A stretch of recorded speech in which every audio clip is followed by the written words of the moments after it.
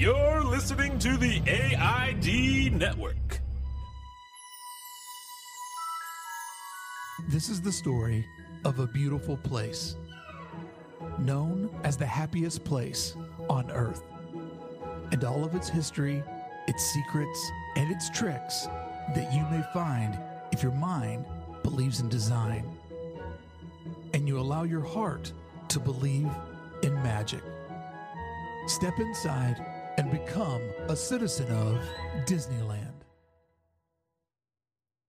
When you wish upon a star, makes no difference who you are.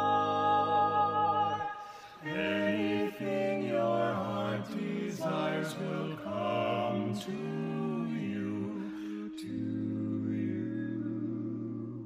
If your heart is in your dream, no request is too extreme.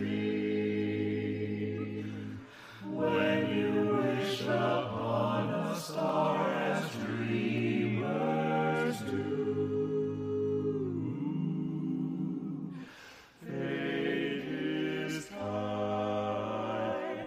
She brings to those who love the sweet fulfillment of their secret longing.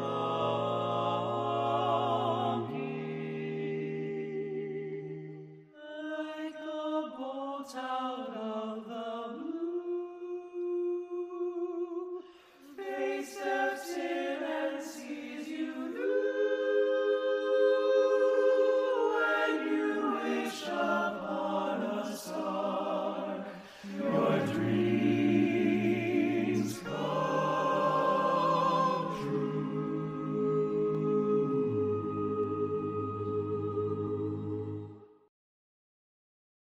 Hello, citizens of Disneyland. Today we have a very special Disneyland for Designers episode for you. And it's so important that today is when we release this episode, as today was supposed to be the day that Disneyland would reopen. Sadly, that date has come and passed, and I think we all could agree with good reason. So it's even more important that I take all of you on a lap around Disneyland today. However, our good friend Jared Maruyama will not be joining us. Jared, as always, was kind and understanding and knew that recording remotely adds a ton of complications. Complications, as a professional podcaster, I always avoid by doing my recordings face-to-face with real audio equipment. But we're all living in a new reality, and today's episode, we're happy to have our first ever special guest on Disneyland for Designers, VIP Disneyland tour guide, Philander Butler. And to manage your expectations, I'm not interviewing him about his insane job as being a VIP Disneyland plaid vest wearing tour guide of Disneyland. But he's here just as you are, as a fan and as someone who's greatly missing Disneyland. And hey, friends, if you enjoyed today's episode, this virtual lap around Disneyland, make sure to go over to Instagram and say hey to Philander at PhilanderC85. You'll want to follow along with him over on Instagram because every Monday he does a series of posts called Imagineering Monday, where his information is so insanely deep. So make sure to give him a follow over at PhilanderC85 and make sure to tell him that you enjoyed hearing him hang out with me on Disneyland for Designers. Now, I know you'd love to hear all those career details, but it gets complicated, and it gets complicated quickly, as most of his job requires privacy and protection so that everyone can enjoy the magic of Disneyland and not have it ruined by their celebrity. So I ask you to kindly forget about his professional position and enjoy his fandom, his knowledge, and that he's truly one of Disneyland's finest citizens. You know, my wife and I, we famously always get along, but one of the things that she said to me that irritated me the most, because it was true, she goes, "Hey, I think Philander loves Disneyland maybe more than you do." I'm still upset about that comment because there could be a grain of truth in there. But it's not about who loves the park more, who misses the park more. It's about coming together as citizens of Disneyland and keeping the magic alive. Any way and every way that we can. And there's several different ways that different folks are keeping the magic alive. Today's theme song was social distance recording at its finest from all 16 Dapper Dan. Just one of those special things that are happening in this moment right now. Make sure you go over to Disney Parks on YouTube to watch that video. It's a special moment to see all of those guys come together and try to give a little bit of Disneyland any way that they can. While we're all locked out of the place that we love the most, it's been an interesting time of fandom to try to just keep the hope alive. Because if there was ever a time that the world needed a little Disneyland, it's right now. So this is a special one for me to share with each and every one of you. So close your eyes if need be, go deep into your imagination, and arrive at the edge of downtown Disney as two friends meet up on a sunny Southern California weekday to take a lap around Walt's original Magic Kingdom.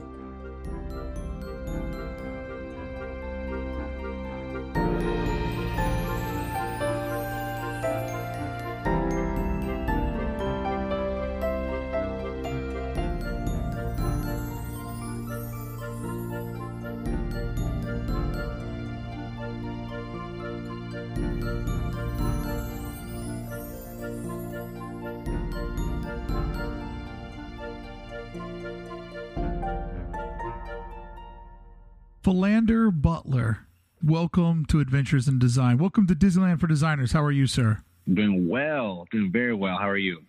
I'm doing great under bad circumstances. And I'm doing great. There you go. I like that. I'm doing great because you are a ray of sunshine in my Disneyland heart.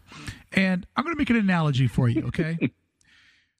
Two of everybody's favorite Disney characters, because everybody knows that the one thing I know more than the parks is the movies.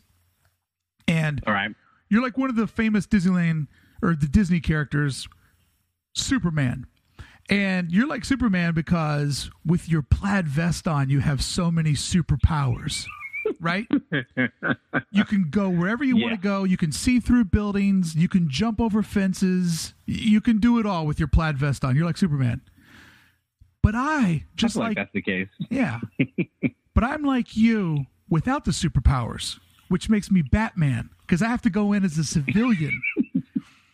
That's right. And I have to go through the park as a civilian. So today, our buddy Philander's hanging out with us, not as a Disneyland VIP tour guide, but as that moment when Superman gave up his powers because he thought a woman was more important than his superpowers. So remember when he became a nerd in a diner for Lois Lane? Uh-huh.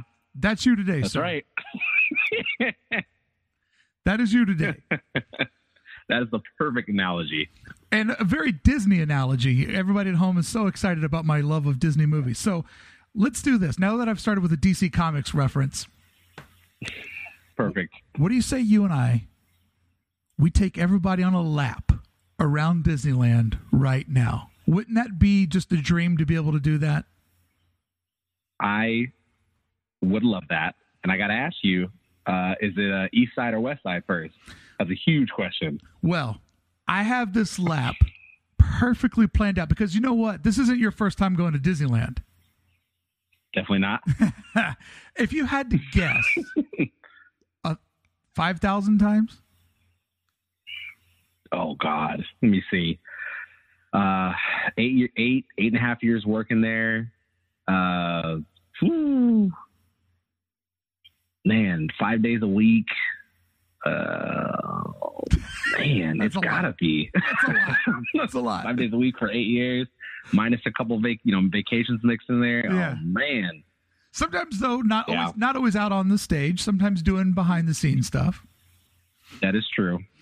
Yeah, it's in the thousands. I laugh because I feel like people bring up childhood memories for Disneyland, and a lot of my childhood memories are starting to get mixed in with my like working memories. So I can't remember if I actually did that thing, or am I just thinking about like a thing that I did with another family. Yeah. I mean, your job is to, you go to Disneyland with people as a living. Fascinating job. Yeah. But that doesn't matter today, Superman.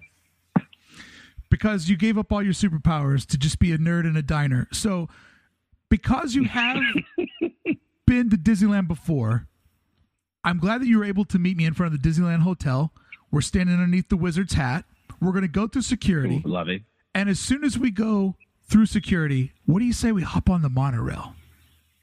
I like that. And we'll just take the monorail right into Tomorrowland. So as we board the monorail and we're under this beautiful green canopy waiting for it to pull up, I have a question for you. Mm-hmm. Let's do it. As a true, and I mean, this guy loves Disneyland maybe 1 percentage point more than me, but just 1 percentage point. I'm so close to loving it more than him. No, you are an honorary cast member for sure. For sure. I've sold some tickets, buddy. Honorary tour guide for sure. I've sold some tickets in my day. So how excited were you for the proposed hotel that was going to come up that didn't happen? Did you like the design of that? Were you excited about that direction for Downtown Disney? I did.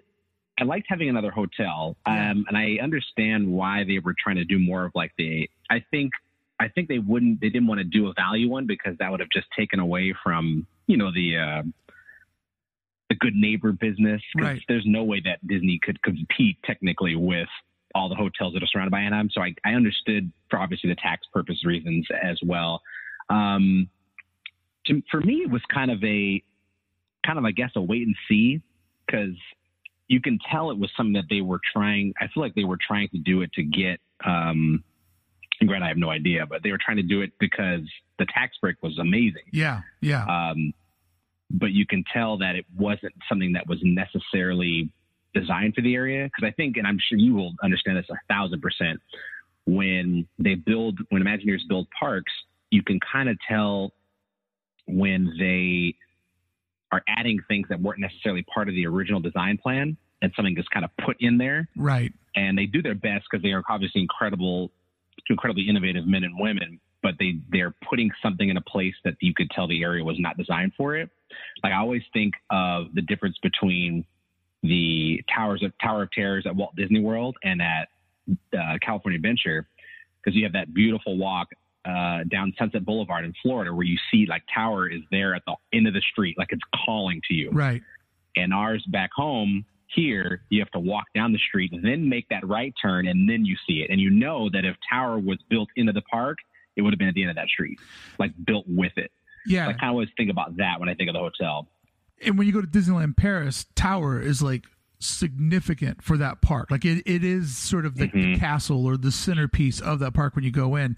But see, what I love about Disneyland is there's so much design within restraint. Like Orange County on the East Coast, and I love that both parks are in Orange County, but Orange County on the East Coast, Disneyland just has its own city. So it's like, hey, we want to make a Star Wars hotel? We got land. Let's do it. We can build whatever we want to. Let's do it. But in Anaheim, every parcel of land is so precious.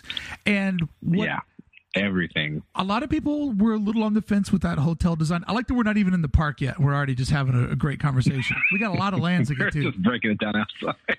But that hotel, I liked its sort of mid-century contemporary design. I love when Disney skews that way, and we've seen them make that design decision a lot with like the Incredicoaster and with the new bowling alley. Like I feel like given an opportunity, they know that's California classic, and that goes the long haul, that look. But what I'm so sad about, even though I may have never stayed at that hotel, but I feel like I would have wormed my way in there somehow, but we lost out on that rooftop dining experience. Yeah, that kills me. That would have been a big one.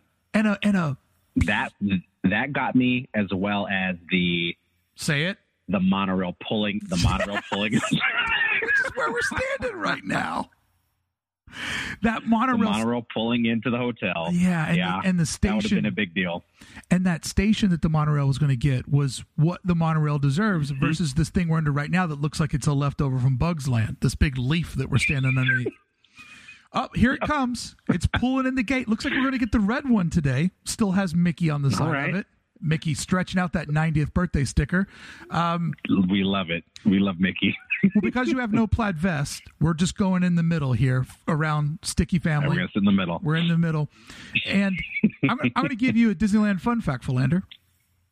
All right, let's hear it. One of the things that makes our park so different than the East Coast, and I'm going to give you right now, I'm going to show you the scale between Anaheim and Orlando.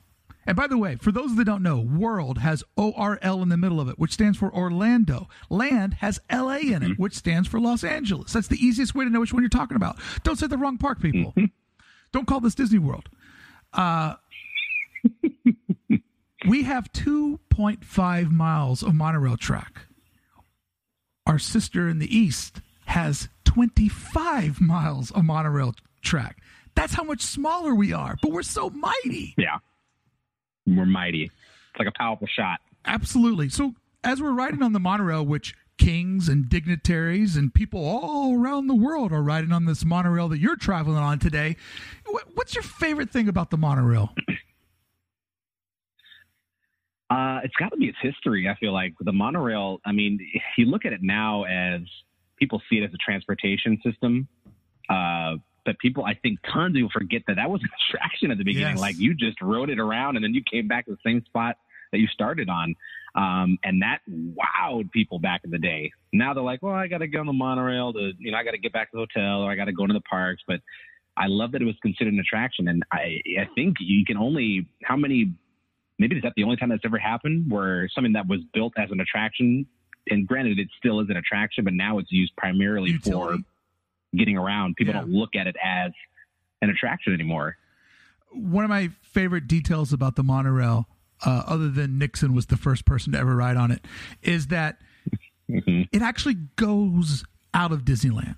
And when it rides along Harbor, it shows that Walt had a vision of Disneyland being sort of an example for what a city could really aspire to be.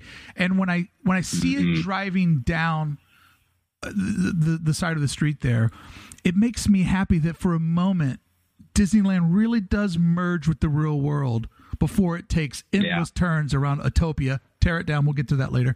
But I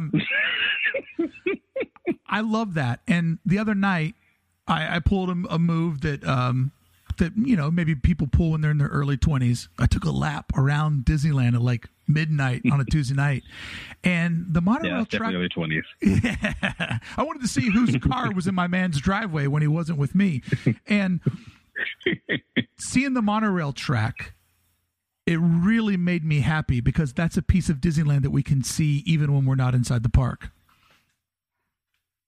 Extra agreed.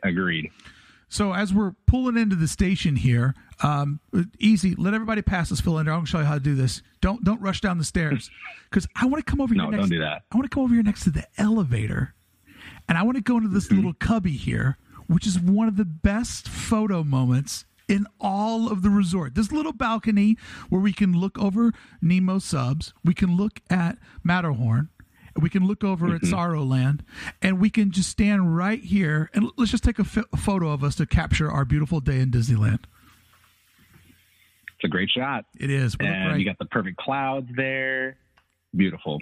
Little portrait mode, so Matterhorn looks like it's even further off from us. So as we're coming down the stairs, we're going to start off today's journey in Walt's original Magic Kingdom in Tomorrowland. And I want you to just take me. Where's your favorite spot in Tomorrowland? What's your favorite story? Where's your favorite spot? Like, where do you want to take me in Tomorrowland?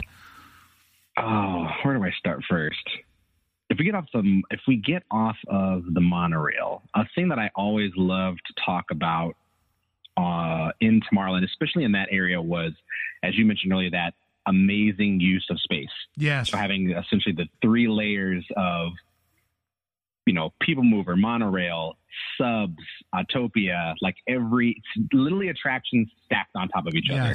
Like, I love pointing that out. You can see all of the thought that went into that space and why, in my eyes, will always be more superior than Walt Disney World, because we've mastered that space. Yeah. That use of like the tiniest amount of space. It really is what makes it so special. And when you can stand there, and sometimes as you spin around, and remember there was a moment when the sky buckets were going by, I mean, just another layer. I mean, you could look in certain directions and you could see 4 different sets of people enjoying 4 different attractions. And my obsession with Disneyland is that it really does feel like its own community. It feels like a little city, not like an amusement park. Yeah. And that escapism of going to this little city, this little town, and getting away from everything for the day, like it's so charming. And even though you call it the people mover, I call it the people track, but there is such a sense of its optimism. And that moment of time, you know, the 50s into the 60s when, you know, it was sort of a real sweet move of there was more technology than ever, but also not a ton of rules. So there was a lot of like sort of like, hey, just build it. If you want to make it, just go and build it. Nobody's going to stop you. Yeah, let's give it a shot. And as time has gone on, technology's increased, but so is sort of the rules and how things need to be constructed. So it really is great. But I'm going to take us to my favorite attraction in Tomorrowland. I don't really do the Space Mountain so well, but I love walking into the belly of the beast of Space Mountain. I love going up to where the old Fast Pass counter was, or dispenser. And then I love spinning around backwards. Because if you turn around backwards and you look at Space Mountain in the opposite direction everybody does, you get to see the people mover track come in, and you get to see all of these interesting like mid-century design angles everywhere, like sort of the promise of a future that we never really got. And I can just stand there forever just looking at it, because it's like I just went into a mid-century modern like dreamscape. And I think that it's one of the prettiest pieces of the park, even though some of it looks like an 80s mall right now. But I look past that and see the architecture of it. That's the same as me loving to point out the all the bronze that's still kind of I want to say hiding, but the bronze that was not taken out, that's still echoing the past of 98, that's hiding everywhere. But I tell you, over next to Buzz Astro Blasters and the opening of Star Tours, that new paint job over there with the reflective like acid wash paint that is always changing colors, looks pretty at night, looks pretty during sunset. That is really pretty, and I'm cool with them painting things, but let's not spend too much money on Tomorrowland. Not too much. Do you have a favorite attraction in the land? It's got to be a toss between. No, I'm gonna have to probably say Star Tours. Yeah. Both Star Wars reason one, and the history reason the second one. I enjoy roller coasters, but when it comes to Disney, they are not my favorite attraction, because the story usually is always the most simple on a roller coaster, and because of how fast you have to move, or that thrill portion of it, right, in certain cases, the story cannot be nearly as elaborate as, which I believe our creme de la creme is the dark ride, right, which is the attraction that puts everything, where you get the thrill, you get the story all together. So I think Star Tours for sure, as far as current Tomorrowland. And it also, obviously, home, that's my one attraction that I wish I had gotten to do. I usually ask people that question. If there's one thing that is missing now that used to exist, what was it? It would have been Adventures to Inner Space, where I just missed being able to ride that. And I really wish I could have done that ride. Star Tours it really is great. It still holds up. It's fun. It's adventure. You know, it's so much of what I love about Disneyland. And I know a lot of people really enjoy Space Mountain, but it's just not for me, like physically. Like I have a hard time handling it. But Star Tours is that way for other people. Like, you know, it's a rare combination to be able to do both. But I do get a rush from Star Tours. Like when I get off of it, I'm always just like, oh man, that was so great. And a lot of times, because I am Batman and not Superman, I have to wait in what's called a line. And maybe you've heard of these things. You've heard a rumor about lines at Disneyland. I don't know. Line, no. Yeah. Oh, is that thing I walk by? You fly right over with your little plaid cape on. it can just sometimes take a little bit of time to get there, and I'm always so happy that I do it when I take the time to do it. It's normally something I only do with people from out of town, which makes it special, and it's fun. But I do like it, and I also have to say that Star Tours and Indiana Jones are, I think, a really important part of Disneyland's history, because those two attractions, those are the bridge points between old Disneyland and new. Maybe Indiana Jones more so than Star Tours, but I think when the park turns 100, and she will turn 100, people, we're not done in the Disneyland business. I think if you look at those attractions, it was really the moment when a lot of things changed, and people can always argue about IP, but I mean, technically, Abraham Lincoln's an IP. You have to come up with something that people understand. You can't say, "Hey kids, come in this room. What's in there? Don't worry about it." It just doesn't work that way. You got Yeah, it's all IP. Like I know people get like kind of upset about that, but I also like to tell people that, especially with Fantasyland, which is where we're going next. Walt, that he wasn't, like, Walt was so smart. He wasn't foolish. Like, he knew that he had to put stuff in that land that was already popular. That's the gateway. That gets you in. Right. And then I tell people the coolest Disneyland was in the 60s, because that's when he started to get experimental. Right. With things like Tiki Room, Pirates, things like that. That's when it got weird, because he had to get the audience first. You can't jump out the gate with Haunted Mansion and Pirates and Tiki Room. You got to build the base. Yeah. And the base comes with all of those films that people fell in love with first. Peter Pan, Snow White, Dumbo, all of those are the ones. So I tell people IP is important. That's how you get the gate open. They built that huge fan base up, and then now now you get to get weird. And that weird moment was so good, but even when we break that down, I mean, a pirate still is an intellectual property that you understand the promise of what you're going to.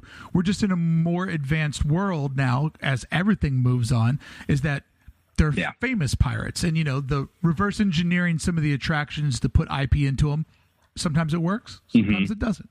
But, it's interesting to look at it that way. But now that we're standing over here in front of Star Tours, let's take people on one of my favorite ways to get over to Fantasyland. What we're going to do is we're going to go past the Astro Orbiter. Love it. Must ride attraction every time I go. Never been on it once.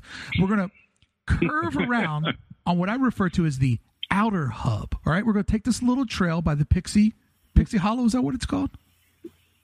That's what it's called. All right. We're going to go by Pixie Hollow, one of my serious favorite spots. And now we're going to go on the little pathway on the outside of Sleeping Beauty's castle. We're going to cruise past the Wishing Well. We're going to give a shout out to the Peter Pan tree. And if you don't mind, when we're in Fantasyland, we'll go ride whatever you want to ride.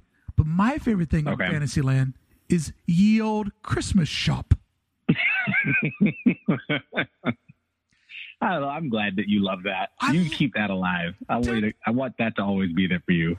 Christmas. There it is. All year long, man. You can go in there. You can get a little hit off of Christmas. There's always somebody there painting on an ornament, which warms my heart. It always smells like cinnamon in there. If you look outside on the mailbox, there's a skull in the mailbox, which is rad. The shutters have Christmas trees carved into them. Like, I love that anytime I need a hit of Christmas, I can just go to the Christmas shop. You know where to go. And they used to sell swords there. Shoppy. Yeah. Yep. They sell flat out swords. That always would get people like curious. And they had that big binder of the crests as well. Yeah. Which was always really interesting with people. But I love that little shop, and that is like a perfect place to put a little oasis of a Christmas all year long. But that was my pick. Where do you want to go? Let me see. It's not going to be Peter Pan's Flight as much as I enjoy it. Well, you don't have your vest on. That's such a given. You don't have your vest on. You're not standing in that line. I don't have my vest. I'm not standing in that line. You're right. Where do I like to go in Fantasyland without my vest on? Yeah, you remember today you're Nerd and Diner. Nerd and Diner. Where am I going? I'm going to go...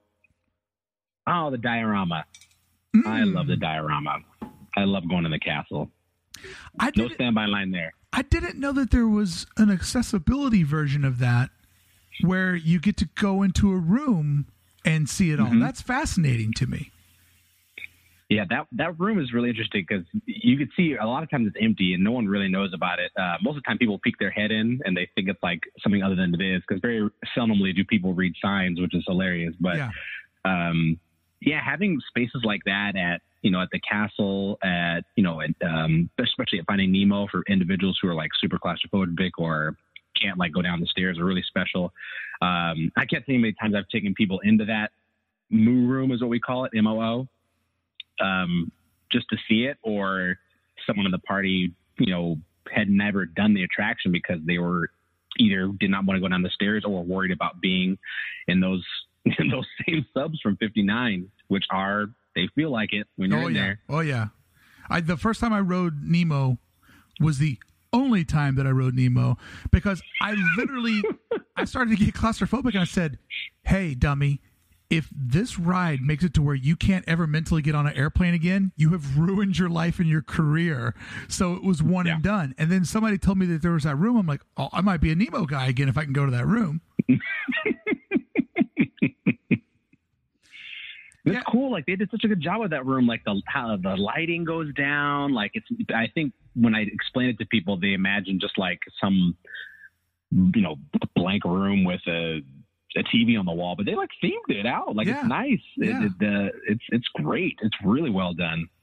Do you believe, like when you go to It's a Small World, do you still feel like you're in Fantasyland, or do you feel like you've wandered out of it a bit? Ooh, that's a good question. Because it really does. I mean, think about Small World, right?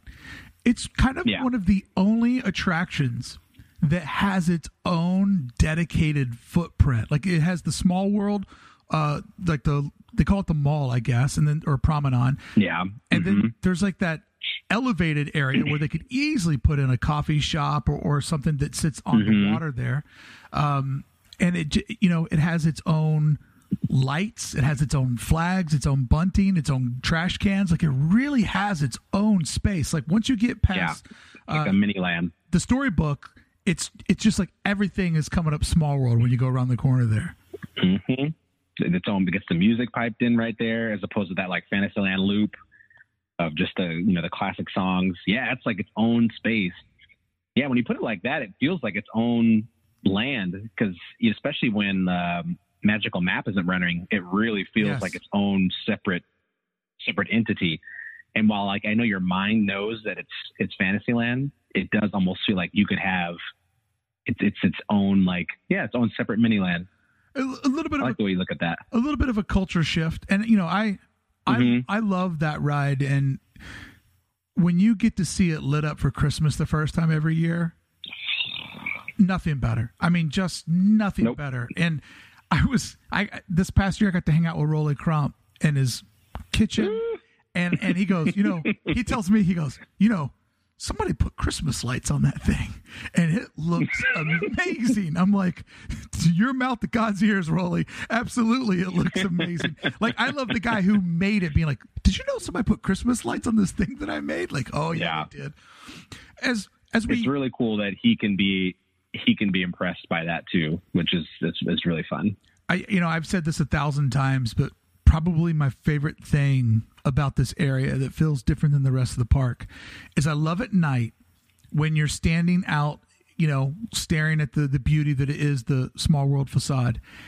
And when the Disneyland Railroad comes through, there's that 3 layers, right? You have the Rolly Crump clock, you have the Mary Blair facade, and then you have the Disneyland Railroad piercing between it. But it's perfectly lit so that all those people in that train are just shadows. And when you see the shadows of the mouse ears go by, and I always wave, because when somebody waves back, then it looks like concept art come to life, because it's the shadows of people going by. And I love that sort of community. And if you're standing on the bridge when that happens and you got a boat going underneath you and a train going by and you're hearing the tick-tock, it's so I love that part of the park so much. All of that awesome kinetic energy going on. Everything is moving around you. Everything feels alive. Yeah. And that's when it feels like a real city. And another thing that I love about that area is you probably know this too, is when you're on the Disneyland Railroad and you see the princesses waiting to cross the railroad track to go into the parade route. Like they're just, the show's already there, but they're already in character. Like they're already being themselves, just waiting to go in. I love when you get that little glimpse of backstage of the parade, like waiting to go into the park. That's funny too. With that same thing happens with the Paradise Pier Hotel, because that obviously hotel, it wasn't ours, and we Disney purchased it, but it looks into California Adventure. That backside of where, if the California Adventure has a parade, if you're staying in a hotel room, you can see in the backstage when the floats are coming out of the So the characters out there, they are occasionally, when they're out there, they have to be out there in full costume because, for all you know, there is some kid in this hotel room looking out and he sees, Mickey down there at the very bottom. So they have to be very careful in that area because the hotel literally peers down into what is backstage. Wow. And they can see all the floats getting prepped to come out. So it's that kind of same thing, but they always have to be super vigilant because you can't see who's in their hotel room in that area.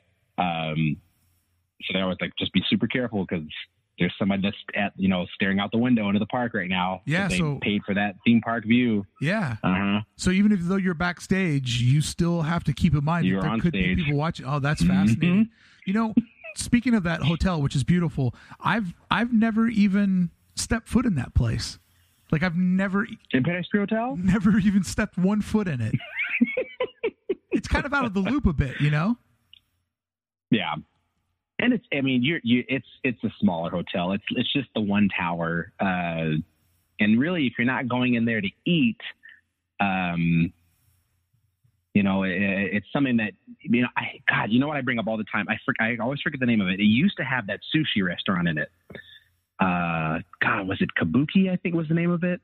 But it used to have a sushi restaurant, and then it went away after a while because people either didn't want to walk all the way to the hotel for it, or sushi didn't have its time. Now sushi is like the biggest thing ever, and everyone's always looking for sushi, especially in LA, Orange County. I feel like if they brought that back, like that would give some more gusto, because they tried tons of things to get people to go to the hotel, like having Mickey be at the PCH Grill because that's a big draw to have Mickey. So the only place you can see Mickey for breakfast or with a character meal is going to be at the Paradise Hotel. They put Stitch there, like all kind of things to get people to visit that hotel. Because right now, really, the only people that actually go there are the people that just stay there. The guests, yeah. And it's a hike. Yeah, yeah. I mean, because when you first fall in love with Disneyland and you're a regular, then you start going, I need more. And then you start exploring the hotels and you realize that they have amazing restaurants. And pro tip to anybody, Storyteller Cafe is the greatest place to recharge your batteries in the middle of the day. At 2:00, you can still get lunch pricing. You can get people to give you table service so you don't have to stand around. Ice cold AC, unlimited refills, clean bathrooms. Yep. That is the place to recharge your batteries if you're doing a 16-hour day ripper. Storytellers, I have such a love for that place. It has saved my my can when I have my superhero vest on. Oh yeah, so many times. I bet. So let's do this. Let's pop into Toontown. Since we're standing here, we might as well go down the dip, go underneath the Disney Railroad. The wacky gates are open right now. It's not fireworks time, and perfect. Let's just stand here and imagine what is it going to be. Unless you want to go do Gadget's Coaster. No, too short. Okay. I just want to stand here and just imagine, like, what is it going to be like when Mickey's Runaway Railway is right here? That is going to be amazing. Yeah, the El Capitan little theater they're putting right there, the added, like, freshness to that land. I'm really excited for that because for so long that poor land has been the brunt of every joke or every demolition, every remodeling, get rid of it. And now the company's put its foot down and said, this land is not going anywhere. And not only that, we are adding a incredible new trackless attraction to it. So Toontown is here to stay. And I'm excited. I'm actually wondering what it'll be like as far as crowds, because that land is not built for a lot of people. No. Like you can still, when you walk down that pathway we just came from, you can still see the drilled holes in the ground of how they used to have people queue up to get into it back when it opened in 93. Wow. Because it just doesn't hold that many people. And you can kind of see where they used to have stanchions placed in the ground for everyone that was just trying to get themselves in. And now you're putting a amazing new, probably what you could call a D-ticket attraction back there. Yeah. Technologically amazing, of course. And that'll be the place to be. And I think it's going to be fun because I know there's a lot of adults, and I wouldn't count you in this because you love Disneyland as it is as a whole, but there's a ton of adults that when they come to the Disneyland, they never go past the Matterhorn because they consider everything beyond the Matterhorn back there, kid town, babies, and that is going to make people go back that far that haven't been back that far in years because they know, oh, it's just that Mickey show. It's the Small World ride and then Toontown. I have no reason as a millennial, young adult, teenager to ever go back there. But that Runaway Railway is going to, because of it being new, is going to cause people to have to venture back that way again. And that excites me. And I think that Toontown is just amazing to look at. Like the area in front of the Gag Factory, because I love strips, but things like Black Spire Outpost or New Orleans Square, French Quarter, where I love where all of a sudden you can't see around the corner. Because when you can't see around the corner, your mind tells you that that's where adventure lies. So around the Gag Factory there, where you can kind of get lost and kids can kind of move around, and just the facade of that land, there's not really much for me to do back there. I've only ever rode Roger Rabbit one time, and I literally had been to the park for 2 years. I'm like, there's a ride right there? Like, I didn't even know that it existed. And I did it one time. I'm like, all right, I did it. I'm done. Don't need to do it again. But I love how it looks back in there. And I can also see the value of, there's a playground. And after being told all day as a kid, don't touch this, don't do that, don't lean on the rail. Yeah. It's so important to just like let them loose and let them do their thing. And go wild. I really, I think that land, I would be heartbroken if it got taken away, just because I think visually it's so important to the balance of everything, Yeah, you need those small areas. You really do. And I like, too, from a design perspective, that it's like your kid's pretty safe back there, because as long as you can be enough of a parent to not let them go down the valley under the railroad, they're pretty contained back in Toontown. So as far as sort of creating like a very like family-friendly atmosphere inside of something that's already very family-friendly, it's a huge success in that way. And it has such a cute train station. Like, I love the way that train station looks. Question for you. Do you think at the 100-year anniversary, do you think that the Fantasyland Theater is still sitting there? Or do you think that becomes an attraction space? It's pretty valuable real estate for what it is. It is. Part of me, I want it to be there, I think. That theater is important for shows because it's the most elaborate show you could get. Yeah. The most elaborate show you could see without having to wait in a line to see it. And that's super important on our really, really, like the park's really crazy days. Like, you got to wait for parades. You have to wait for World of Color. You have to wait for Fantasmic. You have to wait for Frozen. Right. But yeah, you got to wait for everything. That's a show you can just walk into. I mention that to people so many times. You get this great show with Mickey. There's so much room. You just walk straight into it. You sit down, you get a great show about 20 minutes long. They run it multiple times in the day. Like that, when we look at Disneyland's overall design, stuff like that's super important on the days. I know you've been there, Mark, on the days when it's like everything is 2 hours. Yeah, it's that. So there's a part of me that always wanted to be there to have that fun little 20, 30-minute show that gets the parents off their feet, gives kids that entertainment 5 times a day, most of the time, based off of some, new character or a Mickey or another version of RIP. So part of me really wanted to be there. As much as I love attractions, I love the overall balance of Disneyland. And the people that say to me, like, well, we did all the rides. I'm like, well, there's a lot more to do. And if you look at it just as the ride place and not as the overall character, entertainment, stores, just the design of it, you're kind of missing out or you're doing it wrong. Yeah. So I think I want it to be there. it's good real estate, but I'm not even trying to think of what they could fit right there without touching the train or Small World or the backside of it, which I know you have not seen. It goes back maybe behind that stage another maybe 500 feet, and then it hits Galaxy's Edge. So it's not that much. Like you could probably put, a maybe like an Omnimover style dark ride in there, but it wouldn't be much. I always imagine that space could go Fantasyland expansion, which is easy to imagine because it's most accessible, but there would be a way to pump people in from Galaxy's Edge into that space and then bring them back into Galaxy's Edge, which would be wild. They could do that. Yeah, that. I mean, I'm trying to remember it in my head right now. I love the challenge of walking through Disneyland in my brain. I love it.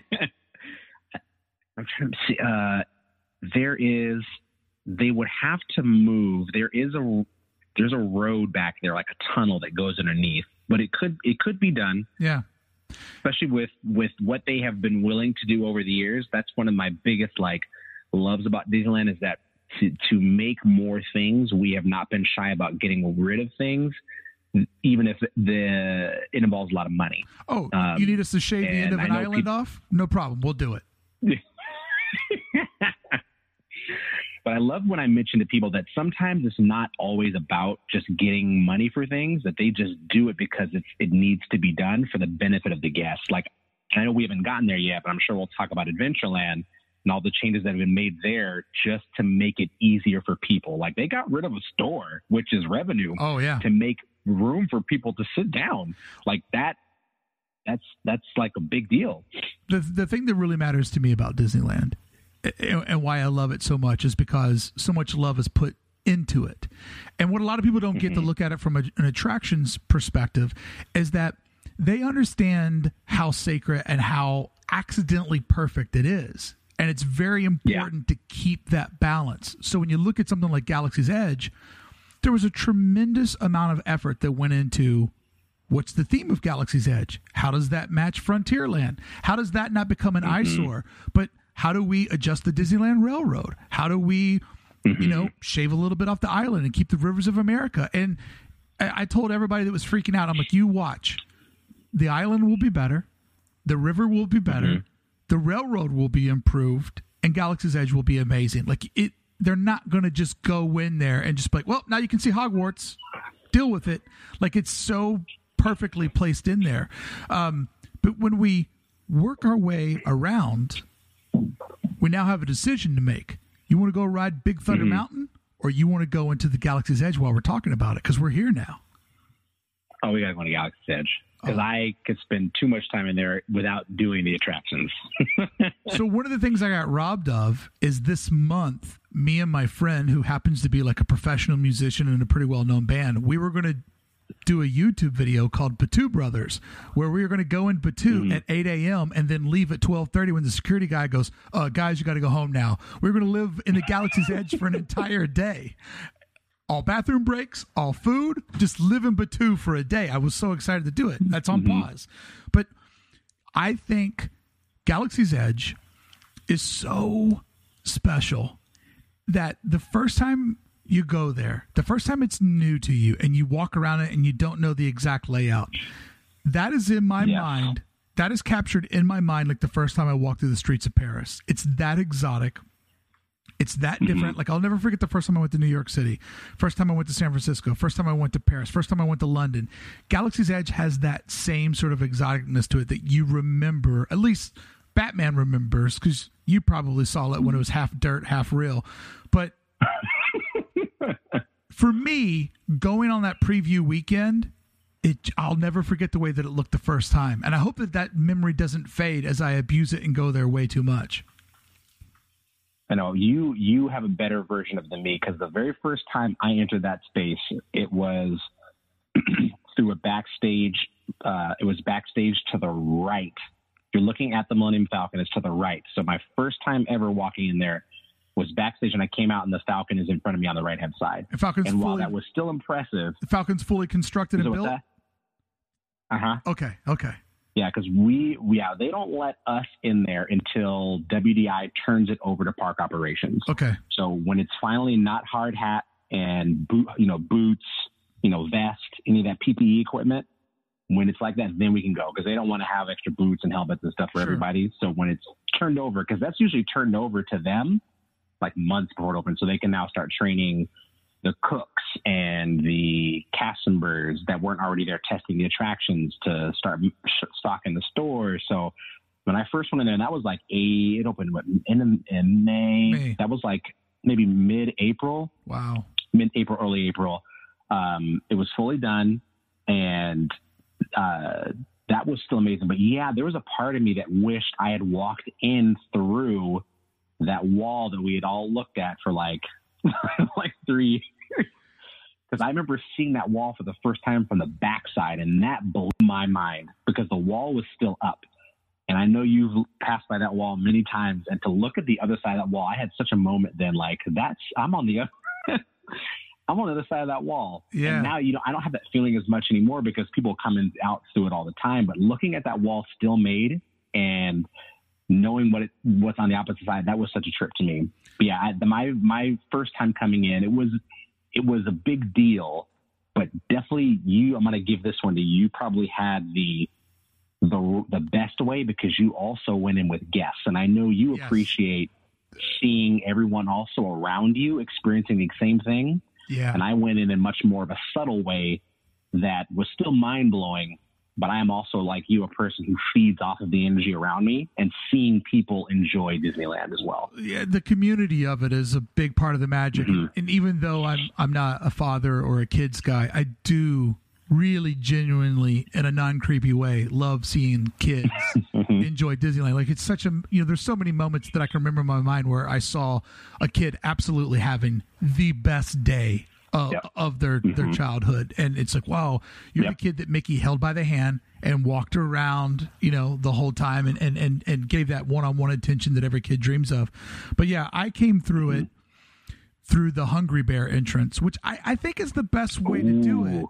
Because, we were standing there queued up, and then our reservation time opened, and I could have been there first thing in the morning, but I chose the end of the day slot because I wanted to see it in the sun. I wanted to see the sunset on it, and I wanted to see it illuminate. Like, I wanted to see that transformation from day to night.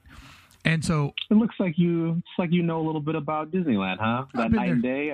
I've been there twice. So I remember my first big decision in Galaxy's Edge is when I came past the Rise of the Resistance area, and then you see the shops, the bazaar. It's like the decision of like, well, do we go into the store or do we go low? And that fork in the road, I love that decision making of Disneyland so much. And then because the shops has like that slight bend to it, it's like an elbow macaroni. When you're in the shops, you can't see the other side. And then when you get around the bend, you can't see where you came from. Like that little curve makes a building that's not that long feel 10 times longer. And then when you pop out and you go past the world's biggest hot dog stand, you're like, there's the Millennium Falcon. How's the magic leaking out of my eyes? How did they get it in there? Yeah. It's landed here. And I always have to remind people too, like you I was like, because I know people have had, and it's the same, I think, with any new land. Everyone has like criticisms of anything that Disney does, but I was like, hey, they built the Millennium Falcon for you, like full size. They didn't have to do that because it just sits there. Like it doesn't do like this. It's just a part of the land, and we would all, I think, love the land just as much without it. But the effort to build it to scale and that life-size look, the sound effects, that could have been just a courtyard. And I was like, hey, they built you the Millennium Falcon there, and don't ever forget that. Figured out a way where anyone at any time of the day can get a photo in front of the Falcon with nobody else in your photo. The way that the cast member's like, sir, don't go past that line, because I'm always just wandering around like, I'm sorry, I know what you're doing there. But one of my favorite things about Galaxy's Edge was going there with people was fun on opening weekend. But I couldn't wait for the reservations to be over that I could just go as a civilian and wander it by myself and just go building by building, piece by piece, and just I love to do a thing at the park where I just follow a wall and just keep going on that path. You know what I mean? The whole outer, the outer perimeter will always show you everything. But I really do love the marketplace and the shops, and I think it borrows a lot from, I know your favorite land that we'll get to later, New Orleans Square, because once again, they didn't have to put stairs in there. They didn't have to make it multi-level. And there's been many times I've told someone, like, sir or ma'am, if you go that way, you can take your stroller down the ramp. You don't have to try to carry your kid in the stroller down the stairs.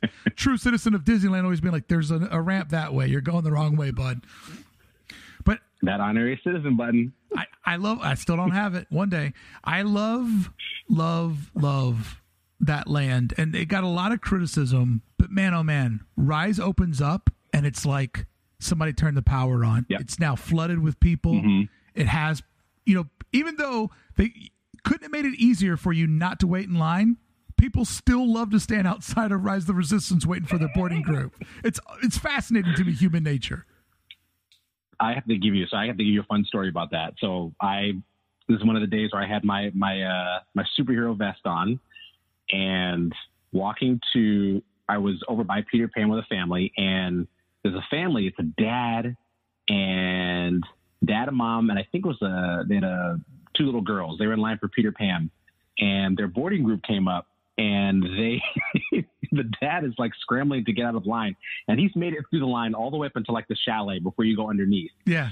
And I was like, oh, did you guys need any help? And he's like, oh, we got to get to Rise. I was like, well, you have 2 hours to get there. He's like, no, we have to go. I was like, you've already done like 30 minutes in the Peter Pan line. Just do that and then go. But they were so adamant about getting over there immediately. It was like 7 o'clock. So I know they had waited, they had waited almost all day at that point. Right. They foregoed their 30-minute already. They did. They potentially had 15 more minutes or so and just jumped out of line to run to go to Rise. And I was like, oh my God. That's what it means to people. I mean, the lottery system to get your boarding group, it can be frustrating when you don't get it, and I've gone before and struck out and not got it, but it's the fairest, most diplomatic way to handle something of that much pressure. Everybody wants to go there and do it, and I do feel bad for people that book the hotel and the flights and bring the kids out and have to give them expectations of like, we might not be able to do this, but we're going to try. And I understand when you're the younger you are, the harder it is to understand not getting what you want, especially at Disneyland where dreams do come true. But that's right. It is very fair. And I went out of my way. I was hanging out one night and I looked over in City Hall and there was really not a lot going on. And so I went into City Hall and I'm like, I'd like to talk to somebody about the Rise of the Resistance reservation boarding group system. And they're like, oh God. And I'm like, I just want to tell you guys, I think you've done a remarkable job. It's super fair. And I know you guys have had a lot of people give you a lot of flack, but every time I've seen anybody over there, it's been super professional. And I just wanted to thank you for, I wanted to give them a compliment because because when I said that's what I want to talk about, and they see me, middle-aged guy covered in tattoos with a beard, like, oh God, here we go. And they were not expecting. Oh God, he didn't get his boarding group. Yeah. They were not expecting me to be like, it's amazing. And I'm like, people don't understand things because they have their own emotions wrapped in it. But allowing people to enjoy the rest of the park while you're virtually in line for the new is an unbelievable. I mean, I know it makes people spend money and all that stuff. I know there's another purpose there, but there's also the purpose of it would not be safe if they let people line up every morning to ride that thing, because people would not go to the bathroom. They would get dehydrated. And people would go to the bathroom like, no, you're not getting back in line. Like, it is just like such a safe way to manage that many out of this world expectations. And it's funny now with Cars Land approaching 8 years old, people have forgotten what that was like on opening day. And you have to kind of jog their memory or explain it to them about what the racers queue was, and which I tell them the importance of the boarding group, because people forgot that did the whole line that was built in there. Then it went down the street. It turned and went down Ramones. That pathway in front of Flo's with a beautiful view, it switched back there 3 times. Wow. 3 times. Wow. Then it went through Pacific Wharf, across that bridge and turned up to Paradise Pier. And when you the people that remember that, they're like, oh my God, yeah, for sure. But you could see people's face when I'm describing that, because we potentially on that day have walked that path, and they're just like, oh my gosh. And they're like, everyone's always thinks like, who would do that? But I was like, no, it was filled. Like it was like, it's a 6 to 7 hour wait every day. Like that's what it was. And I was like, no one is happy with that. Like there's no outcome. I remember even people telling me that when they got off that, it was okay, because they were thinking about how long it took to do it, that they couldn't even properly enjoy it when they got to it, because it had taken such a Herculean effort to get on it, that they're like, oh, it was cool. And I was like, well, which is okay, insane, well. because that ride is amazing and it still holds up. Yeah. Like, in fact, I was thinking about this before we got on our trip today. If I could go to Disneyland right now and ride something, it might be Radiator Springs Racers, just because of that casual stroll in the beginning with the sun shining down on you. You get a little bit of dark ride, you get a little bit of adventure, and just like there's so much in that ride that we're not allowed to do right now, like to be in indoors and outdoors. Like that ride is a perfect ride. Like it's so good. And I always joke with people, I'm like, if something ever happens to America and the Grand Canyon blows up, don't worry, Disney will build us another one. Look at this thing. Look what they've done. It's amazing. It's amazing until seagulls land on the top of it, and then all of a sudden that forced perspective. And destroy it. Oh, my God. Those birds are like 8 feet tall on the top of there. Since Galaxy's Edge is a newer land, and a lot of people aren't familiar with it as everything else, give the kids at home a fun fact. Ooh, let's see. I think one of my favorite things about the land is the hidden stuff. Like you can tell that it was done by people who love Star Wars. 100%. And that I think is one of the best aspects of it, because I feel like if you had given, there are incredible men and women who create tons of things, but it's got to be people who have a love for it to put that in it, because it's the small things in that land. Of course, we all love the attractions and the bigger things, but it's the attention to detail. And the thing that I always love to point out to guests is inside the Doc Ondor's his antiquities shop. And that, of course, that stuff, there's tons of stuff on the wall in there that are built from, there's stuff from every movie and stuff like that. But there is an item in the far corner. You can either purchase it or they have it up on the top where you can't get to it. Just one of his relics, you could say. Yeah. But it's called a Calicori. It's from Star Wars Rebels. It's an animated TV show. That Calicori was in 2 episodes, and someone took the time to put that in there. Like, you could be a fan of Star Wars and have never seen any of the animated ones. Yeah. You could be a fan of Star Wars Rebels and still not even have seen that episode, but someone made sure to put that in there. And that's from 2 episodes of that series. It's like a 4-season show.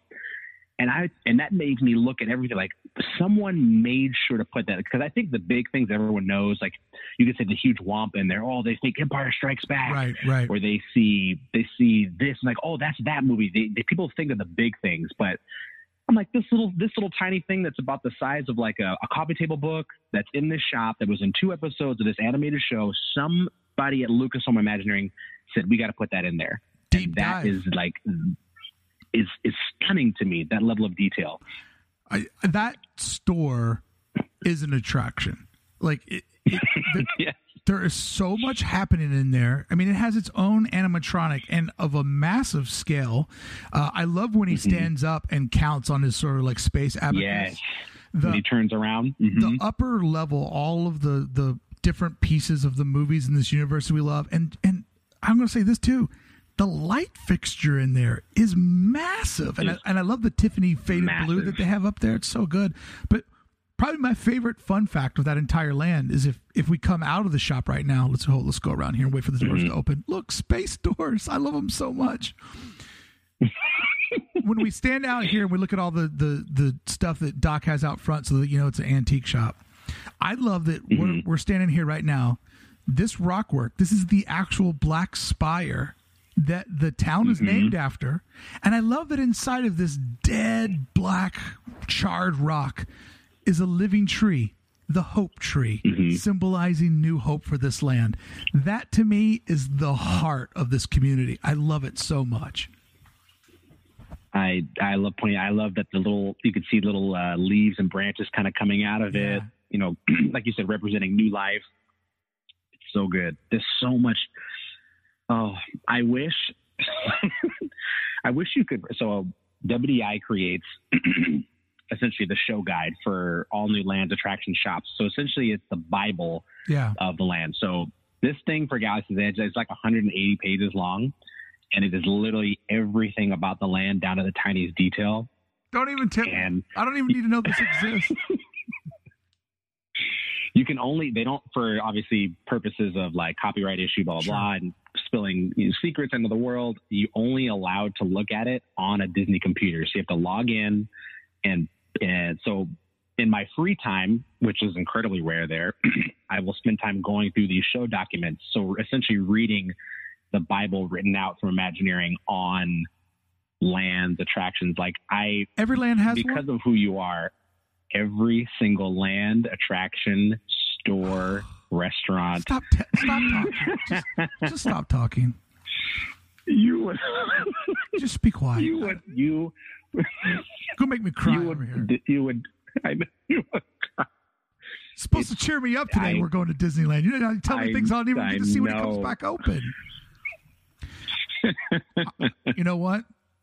I'm going to hire some Russian hackers. I'm going to get inside that database. I'm going to read what these are. I mean, but see though, it would be fascinating to read that 130-page document, but it's also fun to discover it piece by piece, person by person, trip by trip, cast member by cast member. You know, as we're walking out of the Galaxy's Edge, and I really do love it here. It's so beautiful.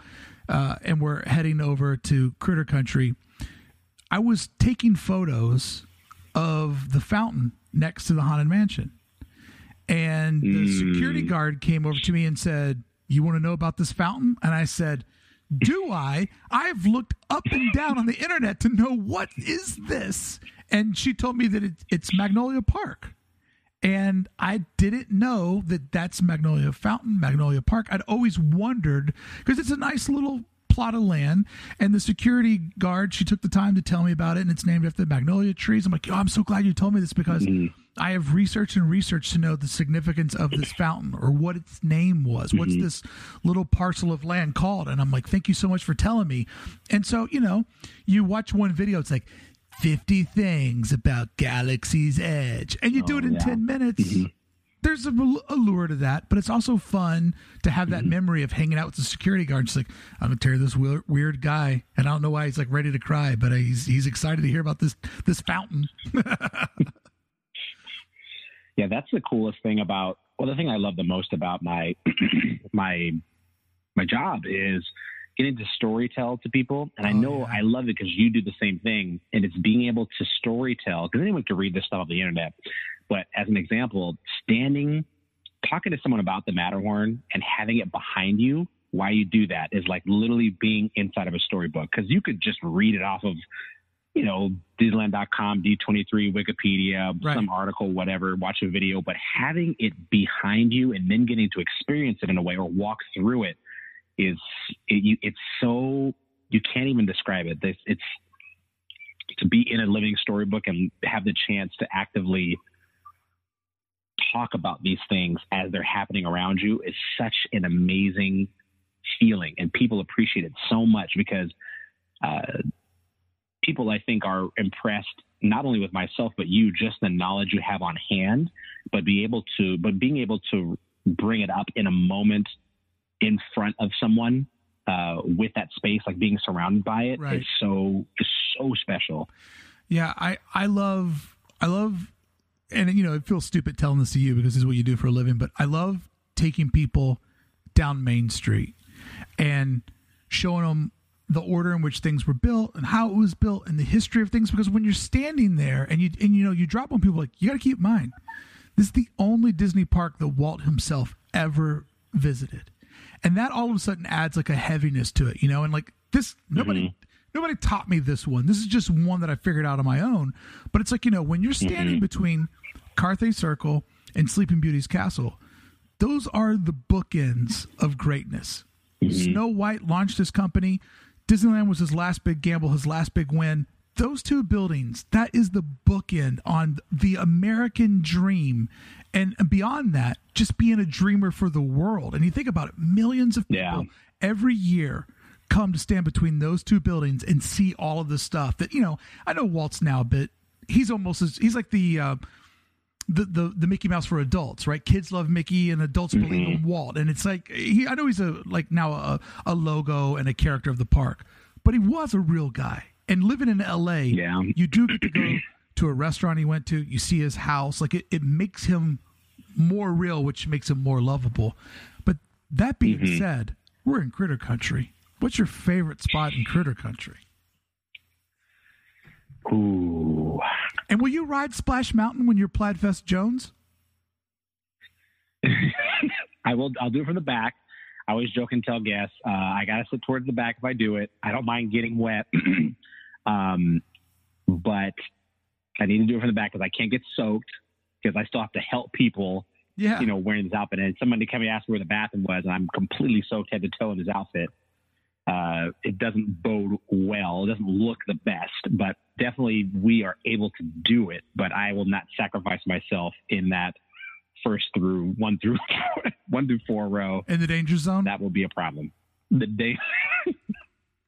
danger zone. It's such a great ride. It's such a great attraction, and I love it so much, and the history of it, and why it was built, and now it does such a good job of blocking out a lot of downtown Disney. Like it's so cool. But my favorite, this is an oddity, but my favorite spot in Critter Country is because it used to be the end of the park. Is I love where Pooh empties out, and there's that little sweet shop right there, and that store is kind of an unsung hero because it has food. You can watch the bakers in there making their desserts. It has a good line of apparel. Like it's kind of like a hidden gem, but I love where that store sits across from Pooh, and there's the creek with the little like animals doors. Like it just feels very Critter Country in there. And I've been lucky enough to see fat raccoons walking around there, and I'm like, it's real. It's real. There's real raccoons running around in Critter Country. There's actual critters. Yeah. I love that realness. And I'll say this. That little Winnie the Pooh, the Christmas soundtrack that they play outside of that, like they play like country Christmas music. It's so good. And that's a great ride for a 5-minute wait. Yep. We always laugh about how much more popular that attraction would be if you were to plop it in Fantasyland. Yes. Because it exists at its little 5 to 10 minute wait because it's like almost hidden in the back corner of the park. But that could potentially be a 25, 30 minute wait if that was, let's say, where Fantasyland Theater was, like literally in the heart of the park. And people just kind of forget about it, that far corner back there. Every time I hear The Weeknd, I Can't Feel My Face, I always think of Pooh when he's got the honey all over his face. And he's just like, oh, he's like, he's tripping out. He's like, oh, I'm just like, I always see that in my mind. Probably the only person in the world that does, but that's how I draw those two together. Well, we are now standing. We've worked our way up to your favorite land. And I'm going to make you decide. Is it Pirates or Haunted Mansion for you? Which one is it? Oh, man. It is. For a while, it was. It would really like pass between the two, but then I firmly cemented it on Haunted Mansion. It's got to be Haunted Mansion. What was the tiebreaker for you? The tiebreaker for Haunted Mansion was the fact that even though it opened in '69. That people still, when they're with me on tour, like when we're walking around, their mind is still blown by how the things were achieved on this attraction. Yeah. And their mind is making them imagine that it was some kind of, it's a computer or projection technology. I was like, no. This was made in the late 60s. Like, this is really simple stuff. Like, it's a sleight of hand, like trickery, lights, shadow. Like, I love that people still ask me how the ghosts are achieved. Like, they cannot figure it out. Their mind wants them to believe it's something that you can do very probably simply now with technology, or they are asked about that stretching room. Like, what is happening? Where did we go? Like, I love that people can't figure it out still to this day. After that attraction just hit 50 years, they're like, it's wild.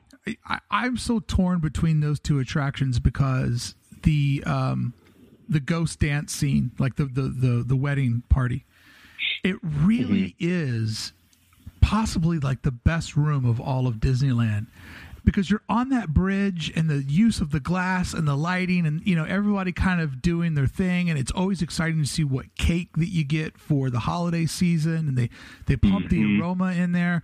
That's so great. But in Pirates, when you finally, you know, you do your drops and you go through the Pirates of yesterday, and then you know, the skulls and all that stuff.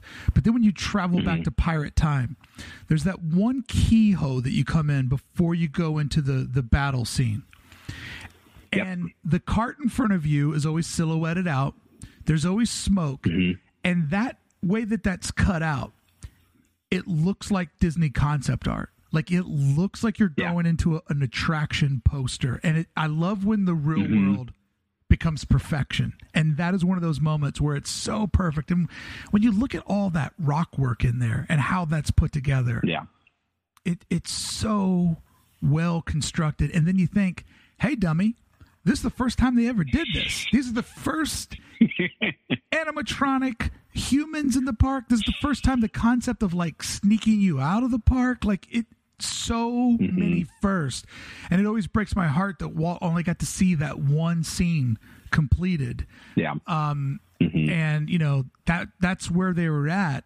And the Haunted Mansion is so perfect, even though it is such a mix match of ideas and the way that it comes together. And probably my favorite detail on that one is, you know, when you're falling backwards, everybody always looks over to the graveyard.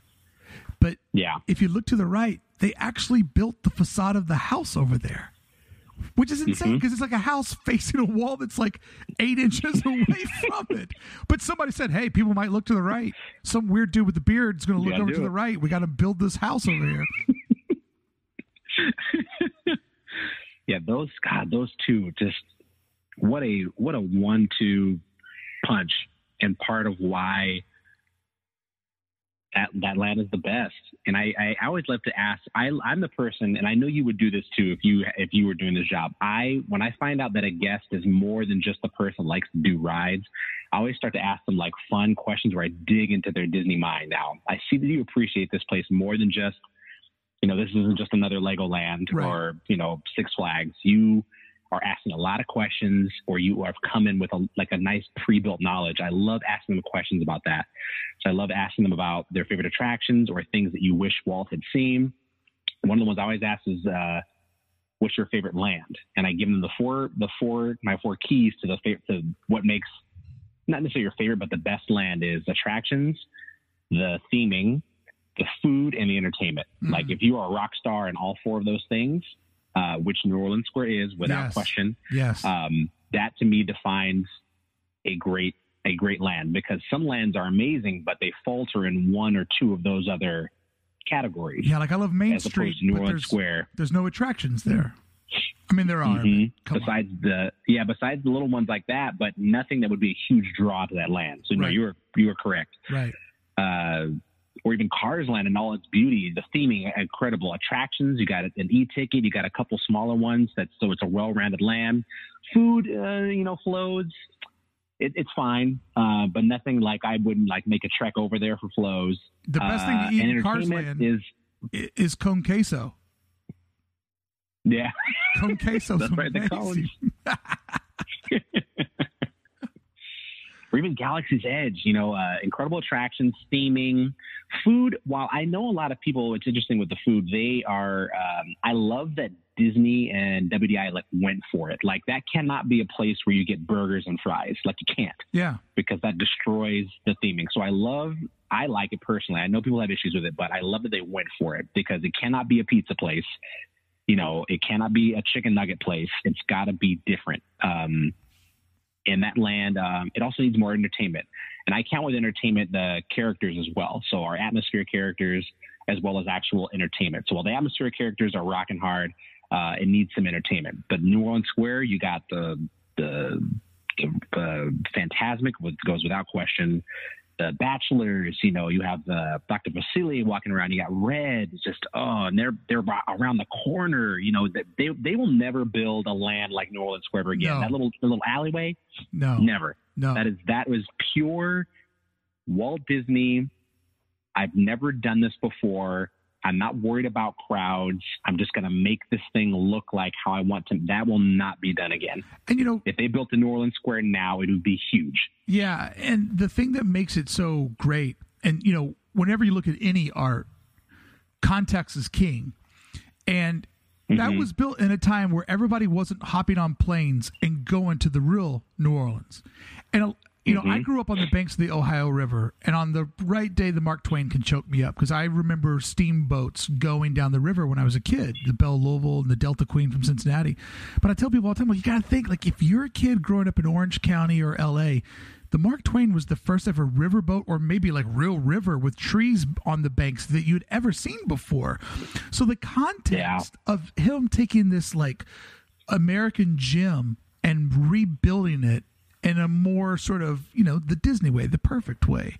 And Anaheim is fantastic. And the fact that the perfumery is still there.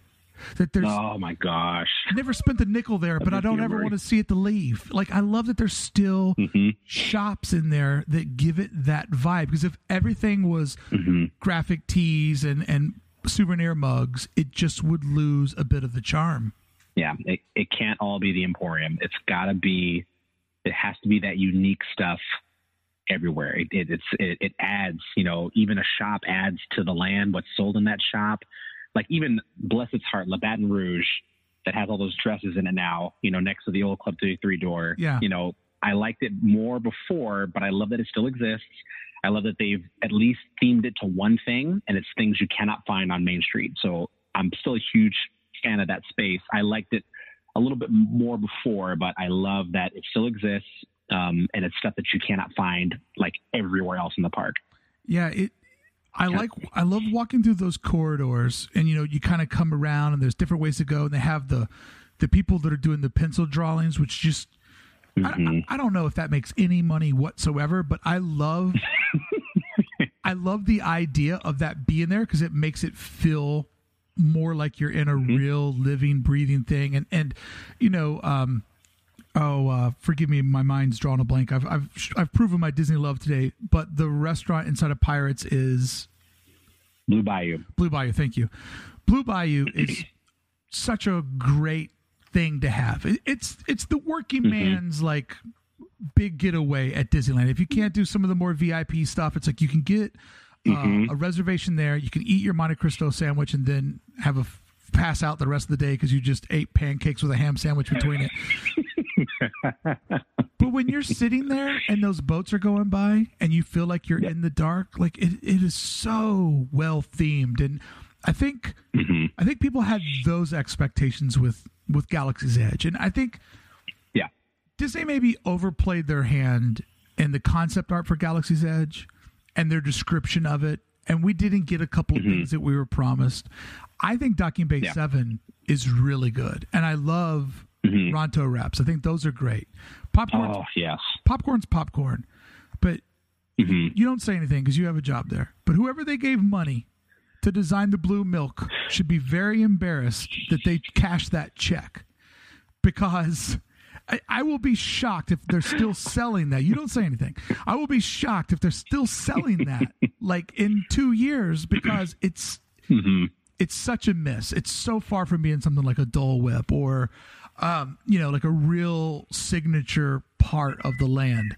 But you're right with New Orleans Square, it does win on every single one of those main columns, and it has a lot of hidden gems in it, like the details in the buildings and the stuff on the balconies. And because you've read the balconies, because you've read the Magic PDF, you know who lives in all these spaces.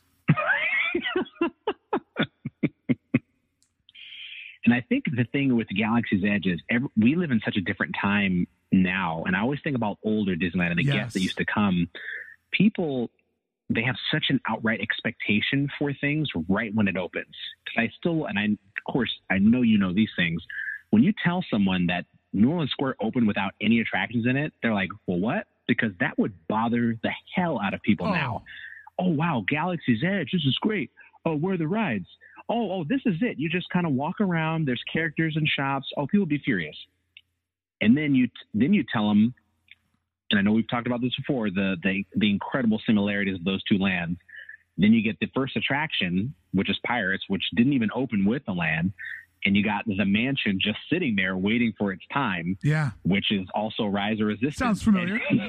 You're like, these two are very much the same. And I challenge people to think of what land opened up right when it opened and exists today as it did then. And I told you have to let these things grow. You have to let them become what they eventually will be, because we have not seen the end of Galaxy's Edge. You know, I'm pretty firmly, well, it better be, that New Orleans Square is not going to change anymore besides very small things, but it had to grow. If it opened in 66 but didn't get, you could say, fantastic till 92 or 93, that would be technically, you could say, the last major addition to that land. And now it exists as this complete best land, in my opinion, of that resort. But you have to let it mature. People expected so much out of it out the gate. And yeah, like you said, we did overplay our hand, but to say that some of those things can't still come, you know, the expectation out of the gate is such a, like, I need all of this right now. This content needs to come to me right now. Right. I mean, I think for me, you know, I was just like so happy to have it, and I was excited about it. But I did look at the beat of the drum of people that were complaining about it, and I understand what they're saying. But I think if anything will make you realize privilege and entitlement, think about what you and I are doing right now on our Monday afternoon when you would be finishing a shift and I would be showing up at the park, and we'd maybe have our high five, like when you're leaving and you're coming and I'm going. Hey, you got this, Batman? Superman's feet are tired. I need to go back to my Fortress of Solitude and watch some Pixar with my kid. Supergirl. But, you know, that really paints the picture at a lot of people being, I think, very bratty. But that being said, I cannot wait till I go there one day and I see some shows happen on those very well-placed stages, you know, around the Falcon, above the shop. But, you know, you're right. All of these things evolve. All of these things grow. Maybe Blue Milk's not the thing the way out of the gate, but it'll get there. The stand is beautiful. I'm very excited, and I hope that it happens. The Galaxy's Edge After Hours night. Like, I'm so excited to see that land full of fans, to see that land come to life as the backdrop of a party with all of the Star Wars people in town for celebration. Like, I'm so looking forward to that evening. Yeah. As we walk, that will be a night. As we walk out of New Orleans Square, I'm going to give you an option. Do you want to walk over through Frontierland and then use that little outer hub trail by the bathrooms to get over into Adventureland?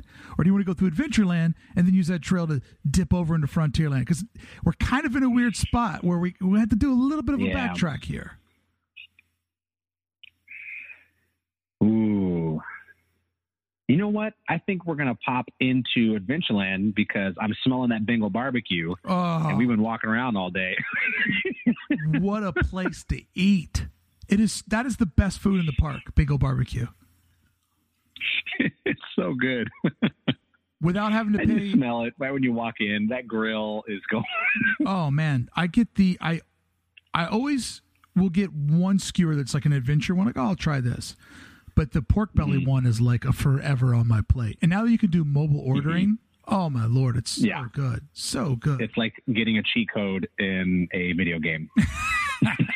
You know, the new, forgive me for not knowing the name, the Hideaway. No, Tropical, yeah. Tropical Hideaway. That's a really nice build out for that land. It is. And the fact that you can eat adjacent to an attraction and see boats cruising by. Yep. I really like that area. The food offerings are a little bit different. And the one thing I've learned when I ate the Indiana Jones 25th anniversary limited edition Dole Whip is everything goes good with Dole Whip. Yep. I mean, you just put whatever you want in there. Put a they slice haven't of found pizza the in thing yet that It's doesn't great. belong in there. Oh, it's so good. But you know, the interesting thing about Adventureland is it is one of the most beloved lands, but it really is like an elaborate hallway. Yeah, it's that one kind of, it's like that curvy, almost. I'm bringing back your macaroni, that kind of like curved little thing that kind of wraps around there. Well, that bend in the road, you can't. It's so important because you can't see out, right?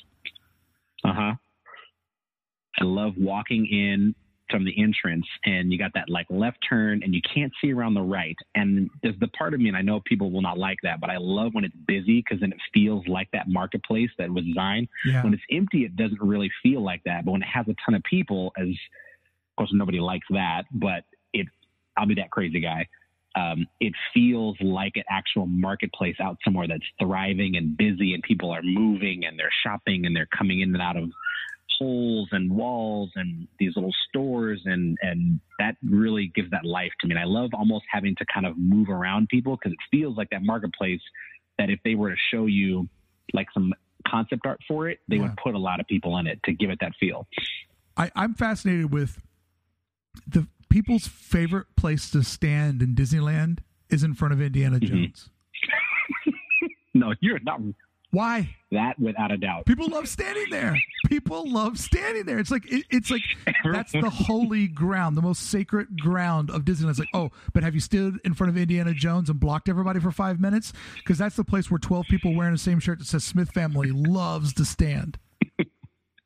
That's where you stand in the video game to save your game, right? Stall.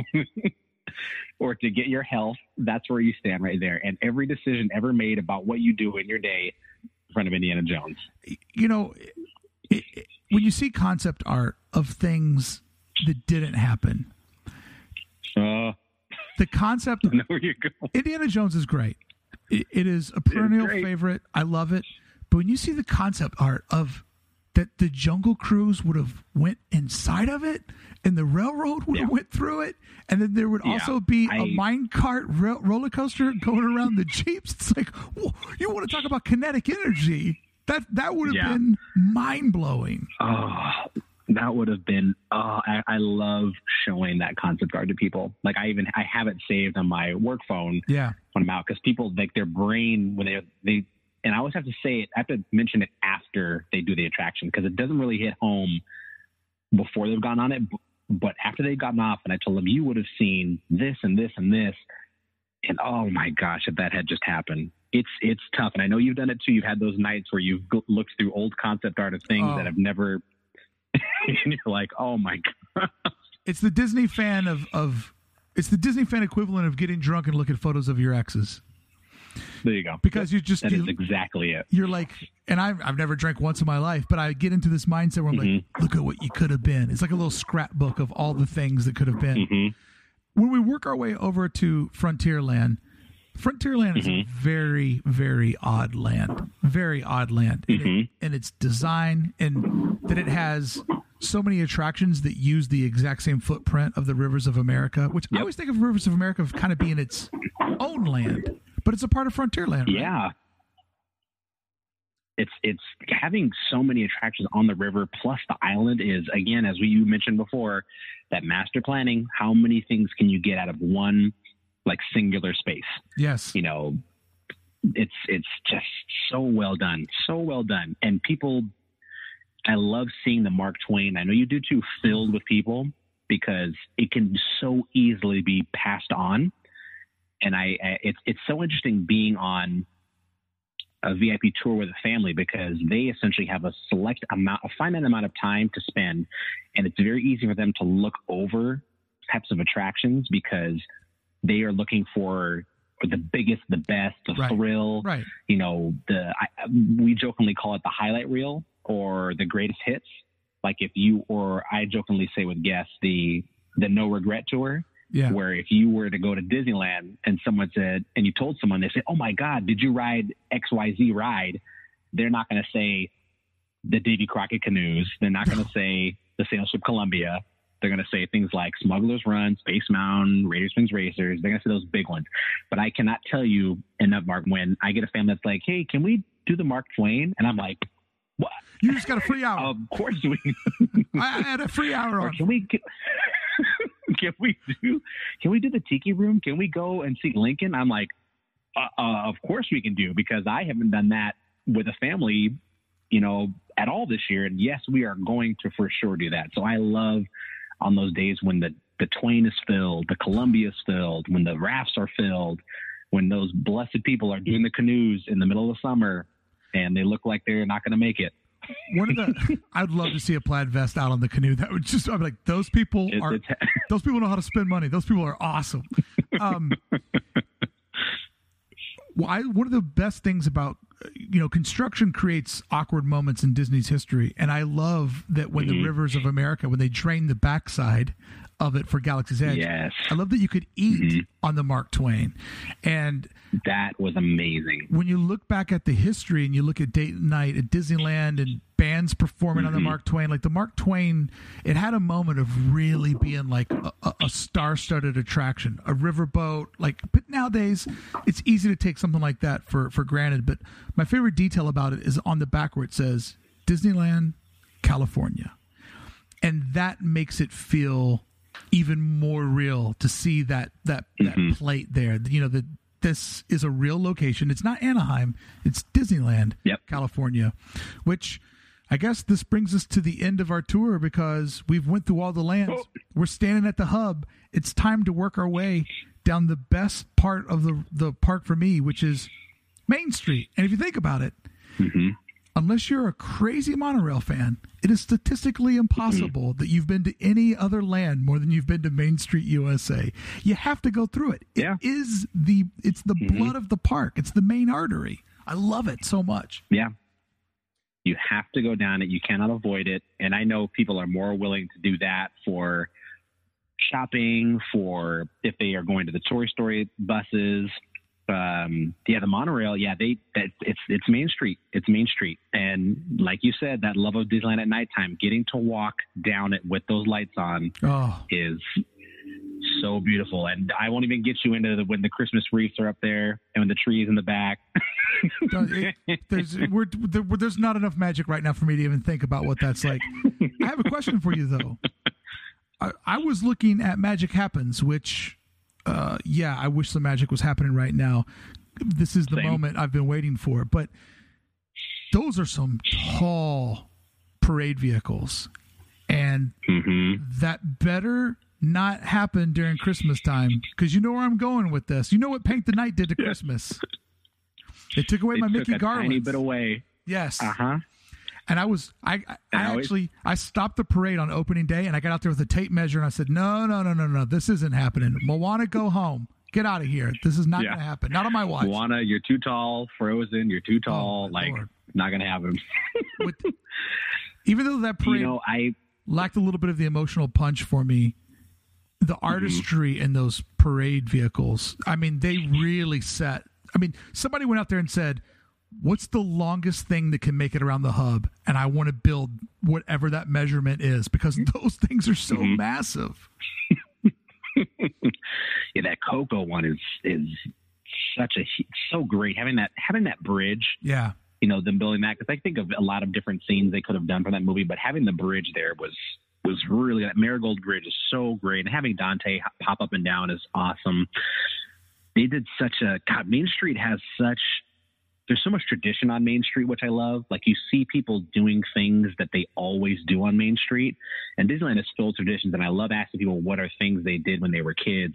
You got the people that are on the porch. You got people sitting on the curb outside of Gibson Girl with their ice cream. Yeah. You see people that start their day on the vehicles. Like, there's so much tradition with that being like the starting point of that land. And I love people watching, and I don't get as much time to do that anymore. So I think a thing I need to start doing when the park gets back open and we're all going in, I got to get some time in there alone, because I spend a lot of time with families, so I'm doing what they want to do. And I don't mind, because I'm in my second home, which I know you understand. Oh yeah. Or I'm with my wife and daughter, who we let our daughter run the show, which is Small World and Mad Tea Party over and over and over again. But there's very few times that I get it on my own, where I get to choose what to do. And that's half the time it's just, I'll have like a meeting that day and I'll get to the park early and I'll get to just spend time walking around. Like, I don't need to do attractions because I do them as part of a job, right? And so it allows me to just explore. And I spend a lot of time on Main Street just watching people. I just, one of the days before we had a meeting, I spent some time at, where were we at? Outside of Coke Corner with another tour guide named Samantha Holland, really, really great tour guide. And we just sat, we weren't even eating. We just sat at Coke Corner back by that. You remember the archway that used to be there? Yeah. The Coke Corner archway? Yeah. That I missed. So we sat over in that corner and just watched people walking up and down. You get that initial people coming in, which I love the most. They have their maps out. They're taking pictures of the castle. And you got the balloons there in the evening. Like, just such a great, Main Street is, just, even if you don't do any shopping, just that outside, especially at night, because we were there during the day, but it's such a great, you get the piano player, they'll pop out. Alice and Mad Hatter are coming over to do their musical chairs, which I adore. It's those tiny things about Disneyland that other theme parks always forget. I think it's the most important thing. They are into what new big behemoth type thing can we build that will bring the crowds, but not what's the tiny thing that only 10 people saw today, but they will remember that thing. Playing musical chairs with the Mad Hatter and Alice, that'll be the thing the kid remembers more than anything else from that day. And what makes Main Street so special is everything else is a time travel, or it's something that we only get to experience at Disneyland. But Main Street USA, that's the world that we still live in, buildings like that and streets like that. It's the part that resembles the society the most. And I love its perfection, and I love its ritual of the flag ceremony. Like the fact that Ernie's out there every day at 4:30 with the other veterans, and there's a community of veterans that go there on Saturdays, and they get coffee and they sit around and they shoot the shop, and then they go up for the flag ceremony. It's like they don't have to do that, but they do, and that is why I will always love it. And you give me a choice to sit anywhere in the world, I'm going to go up on the Main Street train station. If it's not roped off, I'm going to sit on one of those benches, and you can't look all the way down because the trees sort of obstruct the view, but you can just kind of sit there. And I love watching people just kind of come and go. And it's just, there is such a magic to Main Street that I'm a pretty good talker. I'm a pretty good BSer, but sometimes I just lose words for how much I love that street. It's so perfect. It's sitting up there. Already you mentioned that. I'm imagining sitting up there. I'm hearing the train coming in, that announcement, the bell, attention, the whistle. Please. I love it so much. So good. Hearing the background music for Main Street, hearing the chatter of guests that are just kind of going in, and you really you fully understand in those moments, like with what you do, what Walt used to do, those pictures of him, or what you imagine him doing in his apartment looking out, like you get it. And even though we didn't have any hand in making it, you still kind of understand why he would do stuff like that, and where he could be probably anywhere in the park, he would choose to make sure to watch people come in, or watch that beginning, that journey, that we're coming in a new day at Disneyland. Like, what are we going to do? That walk past the Mickey Floral, then through the tunnel with the attraction posters, picking up your map, rounding the corner, seeing Sleeping Beauty Castle, just the characters on the left and the right hand side. There's so much that happens in that initial first. What do you think it would take to walk? Was that like a 5 to 7 minute walk from easy the tunnel? Yeah. What so much is happening. There's such an overload of stimulus in that initial first walk down there, that balloons, the horses, the omnibus, the vehicles, the characters, the background, the train. There's so much, and even been in the shops, which is another crazy part. There's that extra layer of Main Street. I just in one of my last tours, we had a family shopping in the toy store that's right off of Carnation Cafe. Oh, with the train. And I love with the train above and just looking up there. Oh my gosh, and I love and you'll understand the 0.1% of guests that even happen to take their eyes and look up or just to look around at what Imagineering has put into the space. Oh my God. When they put the crows into Fortuosity during Halloween, all those black crows, like it's just the little things. Like that shop still makes this exact same amount of money without those crows in there. It doesn't matter. Someone still puts it in there every Halloween. Those streets, those streets too, in front of the marketplace and in front of, it was a Carnation Corner there. Mm-hmm. I have a hard time remembering some of the shops and stores names, but those two streets, when you're sitting in one of those tables, Main Street's just kind of like a TV, right? Like it's going by you, but you're in this little, like this area with the buildings on each side of you. And for some reason, it feels the most real in those two little pockets. And, one of the things I love about Main Street is walking over to where the First Date is at, because the fact that they put a front yard in there makes it feel more real. And when you go around that bend, there's the masterful Disneyland sound design where all of a sudden everything disappears. And most places would have said, this is 20 more guests eating corn dogs. But Disney preserves that space. And one of the worst things about not being able to go to the park right now is that this time of year, all the pink trees have bloomed. Tababuya trees. All the flowers. I mean, there's so many layers to Main Street that makes it so special. And you can rip right through it. You could just walk through it with your head down, map out, phone out, trying to get passes or whatever, or you could stay there for hours and get lost in the detail of it. Looking at all the windows, which is the Walk of Fame, like going into the art gallery there. Like it's so special. And like everything in Disneyland, you can observe it to whatever level that you want to enjoy it at. If you want to just breeze through, go for it. Get to where you need to go, and I hope you have a good time when you get there. But if you want to stop and appreciate every detail, it probably has the most history and the most details out of any other land inside of Disneyland. Yeah, I love that you are also, because they are obviously paying me to do that, but I love doing it, and I love that you love doing it too, is showing people that extra level. And I love telling guests that Disneyland is going to take care of you your entire life.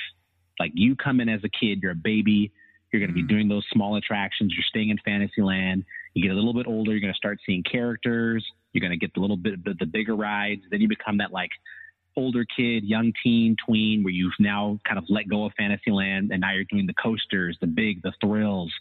Then you become the older adult, and then you start slowing down. And then you become like my grandma's age, where now you're looking at Disneyland and it's a completely different thing. Now you're going back to those Fantasyland rides maybe, or now you're spending more time on the porch on Main Street or sitting and it just takes care of you your entire life. It's literally made for everyone, which is the true, like that true Walt design of the family, taking care of the family, not the Six Flags, which they do their young adults. Yeah, there's a place for that. Teenager thing. Great. Yeah, they do that great. Or Legoland, which takes care of the little ones. They do that great. Or Universal, they take care of the thrills. They're doing that great. But no one is taking care of everyone all at one time.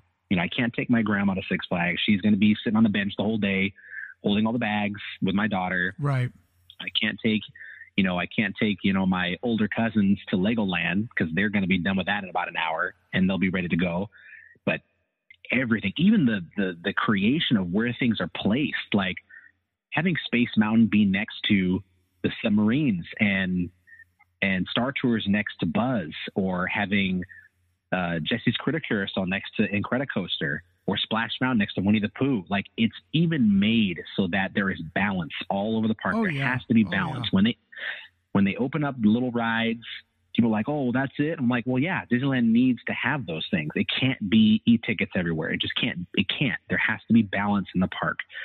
Like, it's so good. And Main Street is that initial, like, first thing where it will give you, it gives you what you need, is usually what I like to say. It gives you exactly what you need out of it.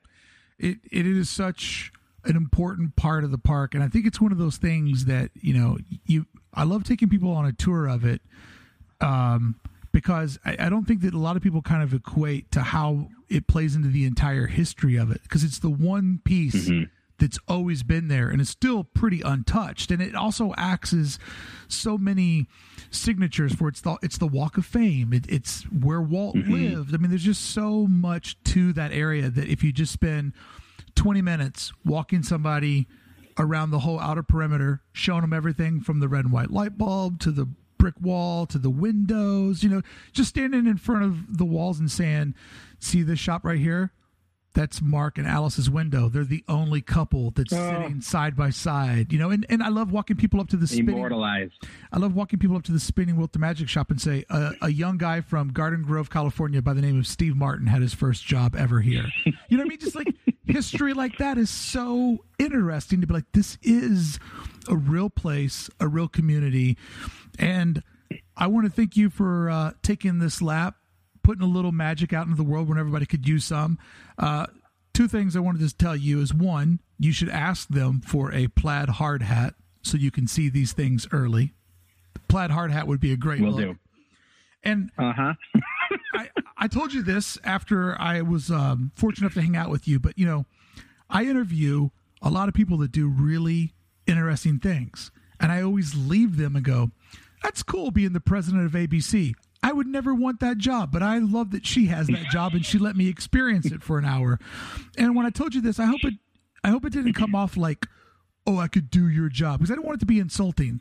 But you're one of the only people I've ever met where I'm like, that's a job that I could do and be fulfilled and not feel like I was leaving anything else behind to try it. Because your job, you've created one of the greatest scams ever. You get paid to ride rides at Disneyland, but the greatest telling of the story and being a Sherpa to the magic, you know what I mean? But if I did it, I'd have to have my own clause because I'm very difficult. I'd be like, I'm the PM guy. You get a family who wants to shut it down, they want to do Fantasmic. That's me. I'm the PM guy. My tours start at noon, maybe 2:00. But I'm not getting here at 8:00 because I don't want to say goodbye at 7, because I would end up every day being like, look, guys, you know, I'm gonna go take this vest off, but we're not leaving till 1 a.m. right? We're gonna keep it going. Yeah. I've got more stories for you. And I may not have gotten to tell you, but you could do this job absolutely easily. I will tell you and I can tell you with great confidence, since I train people to do this position, you would be able to do not only would you be able to do this job well, because obviously it takes a strong level of knowledge as a resort, which I know you have, like down to the tiniest little corner of the park. But to be able to tell the stories, like when people want to go on a tour, most of the time it's because, of course, they don't want to have to wait for too long. Who does, you know? But they find the extra appreciation in the stories and being able to show the passion, because so many people have enjoyed being on a tour with me because they can see the passion. Because it's hard to fake stuff like that. Like you can't. Like people can't phone in that they love something. That's a really tough thing to do. But you could, I have to give you the honorary tour guide, like mantra, you know, the honorary vest, because you could do this very easily. And I think not only would you do it, you could also imbue your level of passion onto other people, you know, cast member and guest alike, because this type of position, it needs people that love it, because you could very easily phone it in at tons of other positions where at the very least you need to be respectful to the guest and be, you know, in a good mood. Right. But spending all day with someone, like 8 to 7 hours, 10 hours, like you can't phone that in. Like you have to actively love it. And You've got to love it, and your love shows.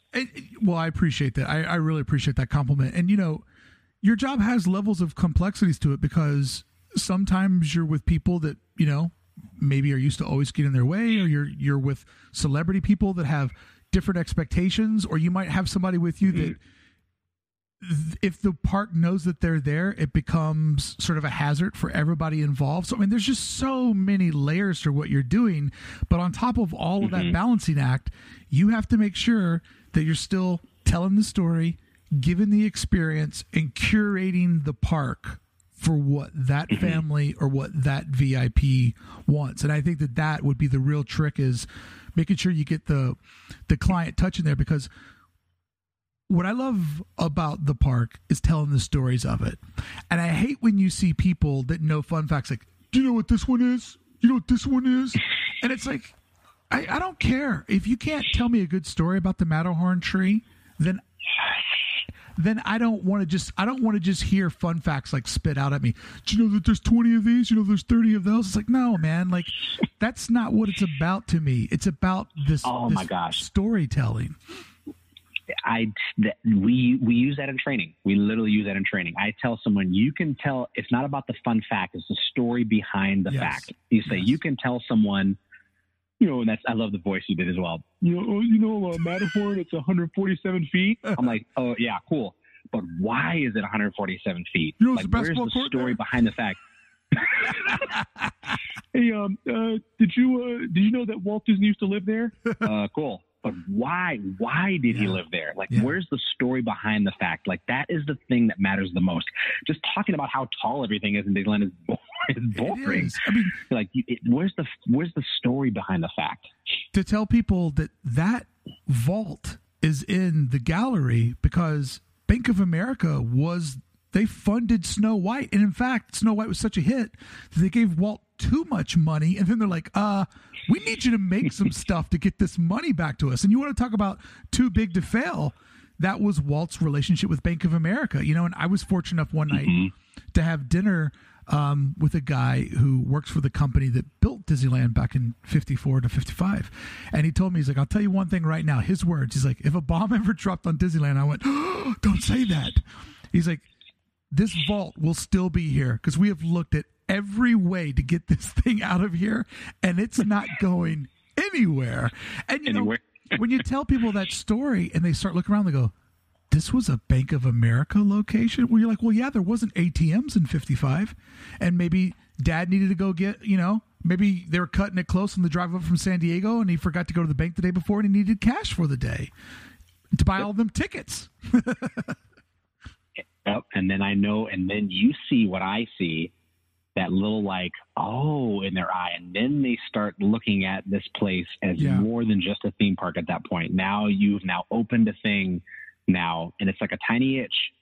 And then they start looking at it. It's not just a roller coaster anymore. It's not just a store. It's not just a restaurant. It's not just, a tree. Yeah. No, this is this tree. This is the Herb Ryman tree. This is the Matterhorn tree. Like it's not just a fountain. Now it's something else entirely. And then you got them hooked. And it's sometimes when people ask, well, Mark, how come you always are at Disneyland? Yeah. You're like, come with me and I'll show you why I'm always there. I tell them all the time. Sometimes they just need to see it through your eyes. That's it. I always tell people, like, go to Disney with me, see it the way I see it for a day. And you might not be converted, but you'll understand. You'll understand it. And you'll understand that it is one of the greatest living, breathing art pieces ever made. And everything has so much care and TLC into it. And, if you're a dreamer or you think the most of humanity or, you just have this endless, childlike fascination in you, that is a place that will always feed it. And when you look at new things like Galaxy's Edge and the amount of TLC that went into making sure, because that was huge. Put in a new land on Disneyland, there's only so much land. That's only going to happen so many more times before it's not going to happen 14 acres again. Too. And, you look at the TLC and it's like, wow, they really thought this thing through from every possible angle. And that's just the stage. The story, the history will build over the years. But what a foundation from which good things can grow. All right, man, if I stay on here any much longer, I'll owe Disney a couple $1,000, so we're going to have to part ways. I appreciate you All right, I got it.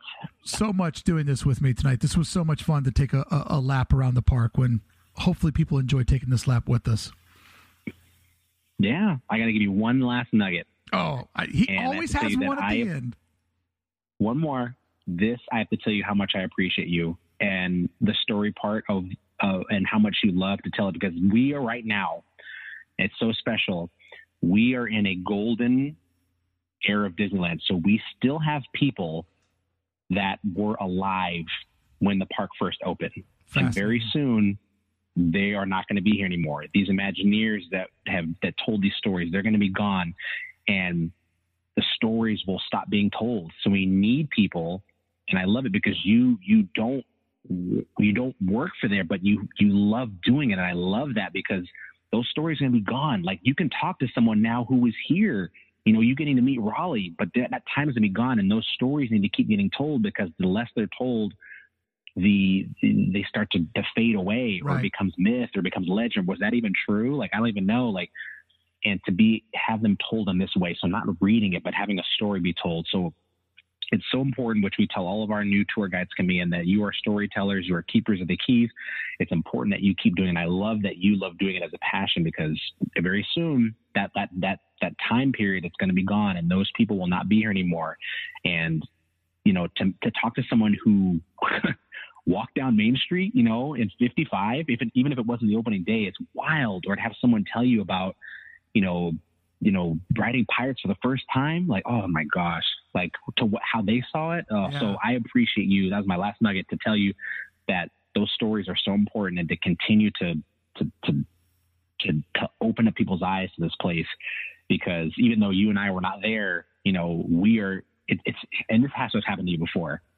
You have talked to someone who lived then, but you get to hold a conversation with them like you were there, because you know so much about it. Yeah. And I've laughed with a lady who was there in the 60s, and she kept looking at me funny because I was talking to her about things, and she knows I wasn't born then. Yeah.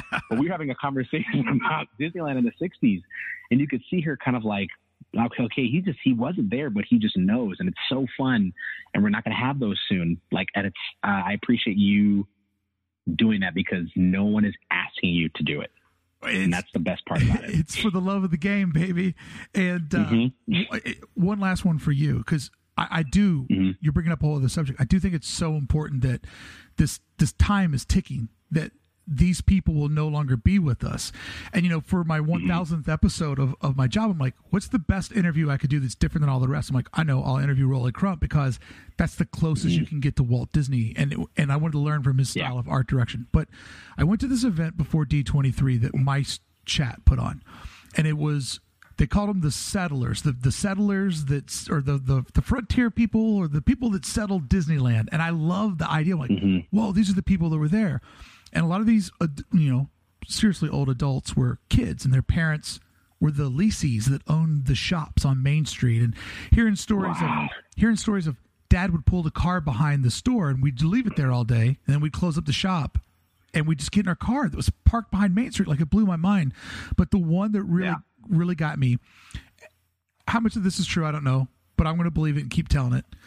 One of the original Mouseketeers, they were there performing on opening day. And, they told their whole story about how they'd go to the park, they'd go to the studio. They made LA sound like this thing you could just drive around like it was no big deal, because it wasn't LA like it is today. But she told this story that they were performing on opening day, and they wanted to get them out of the heat. So they took them up the stairs above the fire station. And she said, we were standing in there, and we're over in the corner, and, we're like cooling off before we go do our next performance for all the guests who were coming in. And she said, then we heard somebody coming up the stairs. And she said, it was Mr. Disney. And Mr. Disney walked over to the window. And she said, because I was a little kid, I had the perfect view to look up at Mr. Disney. And she said, he walked up the window, and he went over to the window, and he like leaned on it like this, and said he was like bent down, looking out, watching everybody coming to the park. And she said, I saw that he had a tear rolling down his cheek. And I could see how happy he was to see everybody coming into his park as it was alive for the very first time. And I love grabbing somebody and say, he stood right there and watched people walk in. And it made him choke up at how happy everyone was. And, you know, those type of stories and those type of memories, like, I hope they are always passed on, because the history of that place is so rich. And it's nice just to have one thing left in the world that you can still believe in and that still feels innocent. And I know that it makes money, and I know that it's a business and it's a booming business, but it still is that part of it if you look for it. Philander Butler, thank you so much for your time. Thank you so much for giving away your superpowers and being a nerd in a diner for just 2 hours. You have to tell me when it's time to take a lap through California Adventure. Oh, bro, don't even tease me. Don't even tease me. I'll be ready.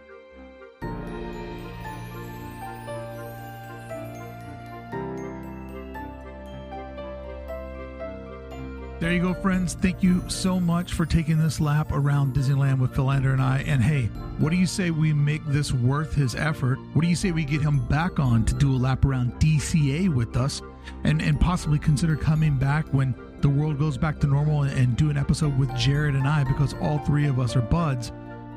What do you say to make that possible? We make sure to leave lots of feedback and let him know that you enjoyed this trip around Walt's Original Kingdom with Philander.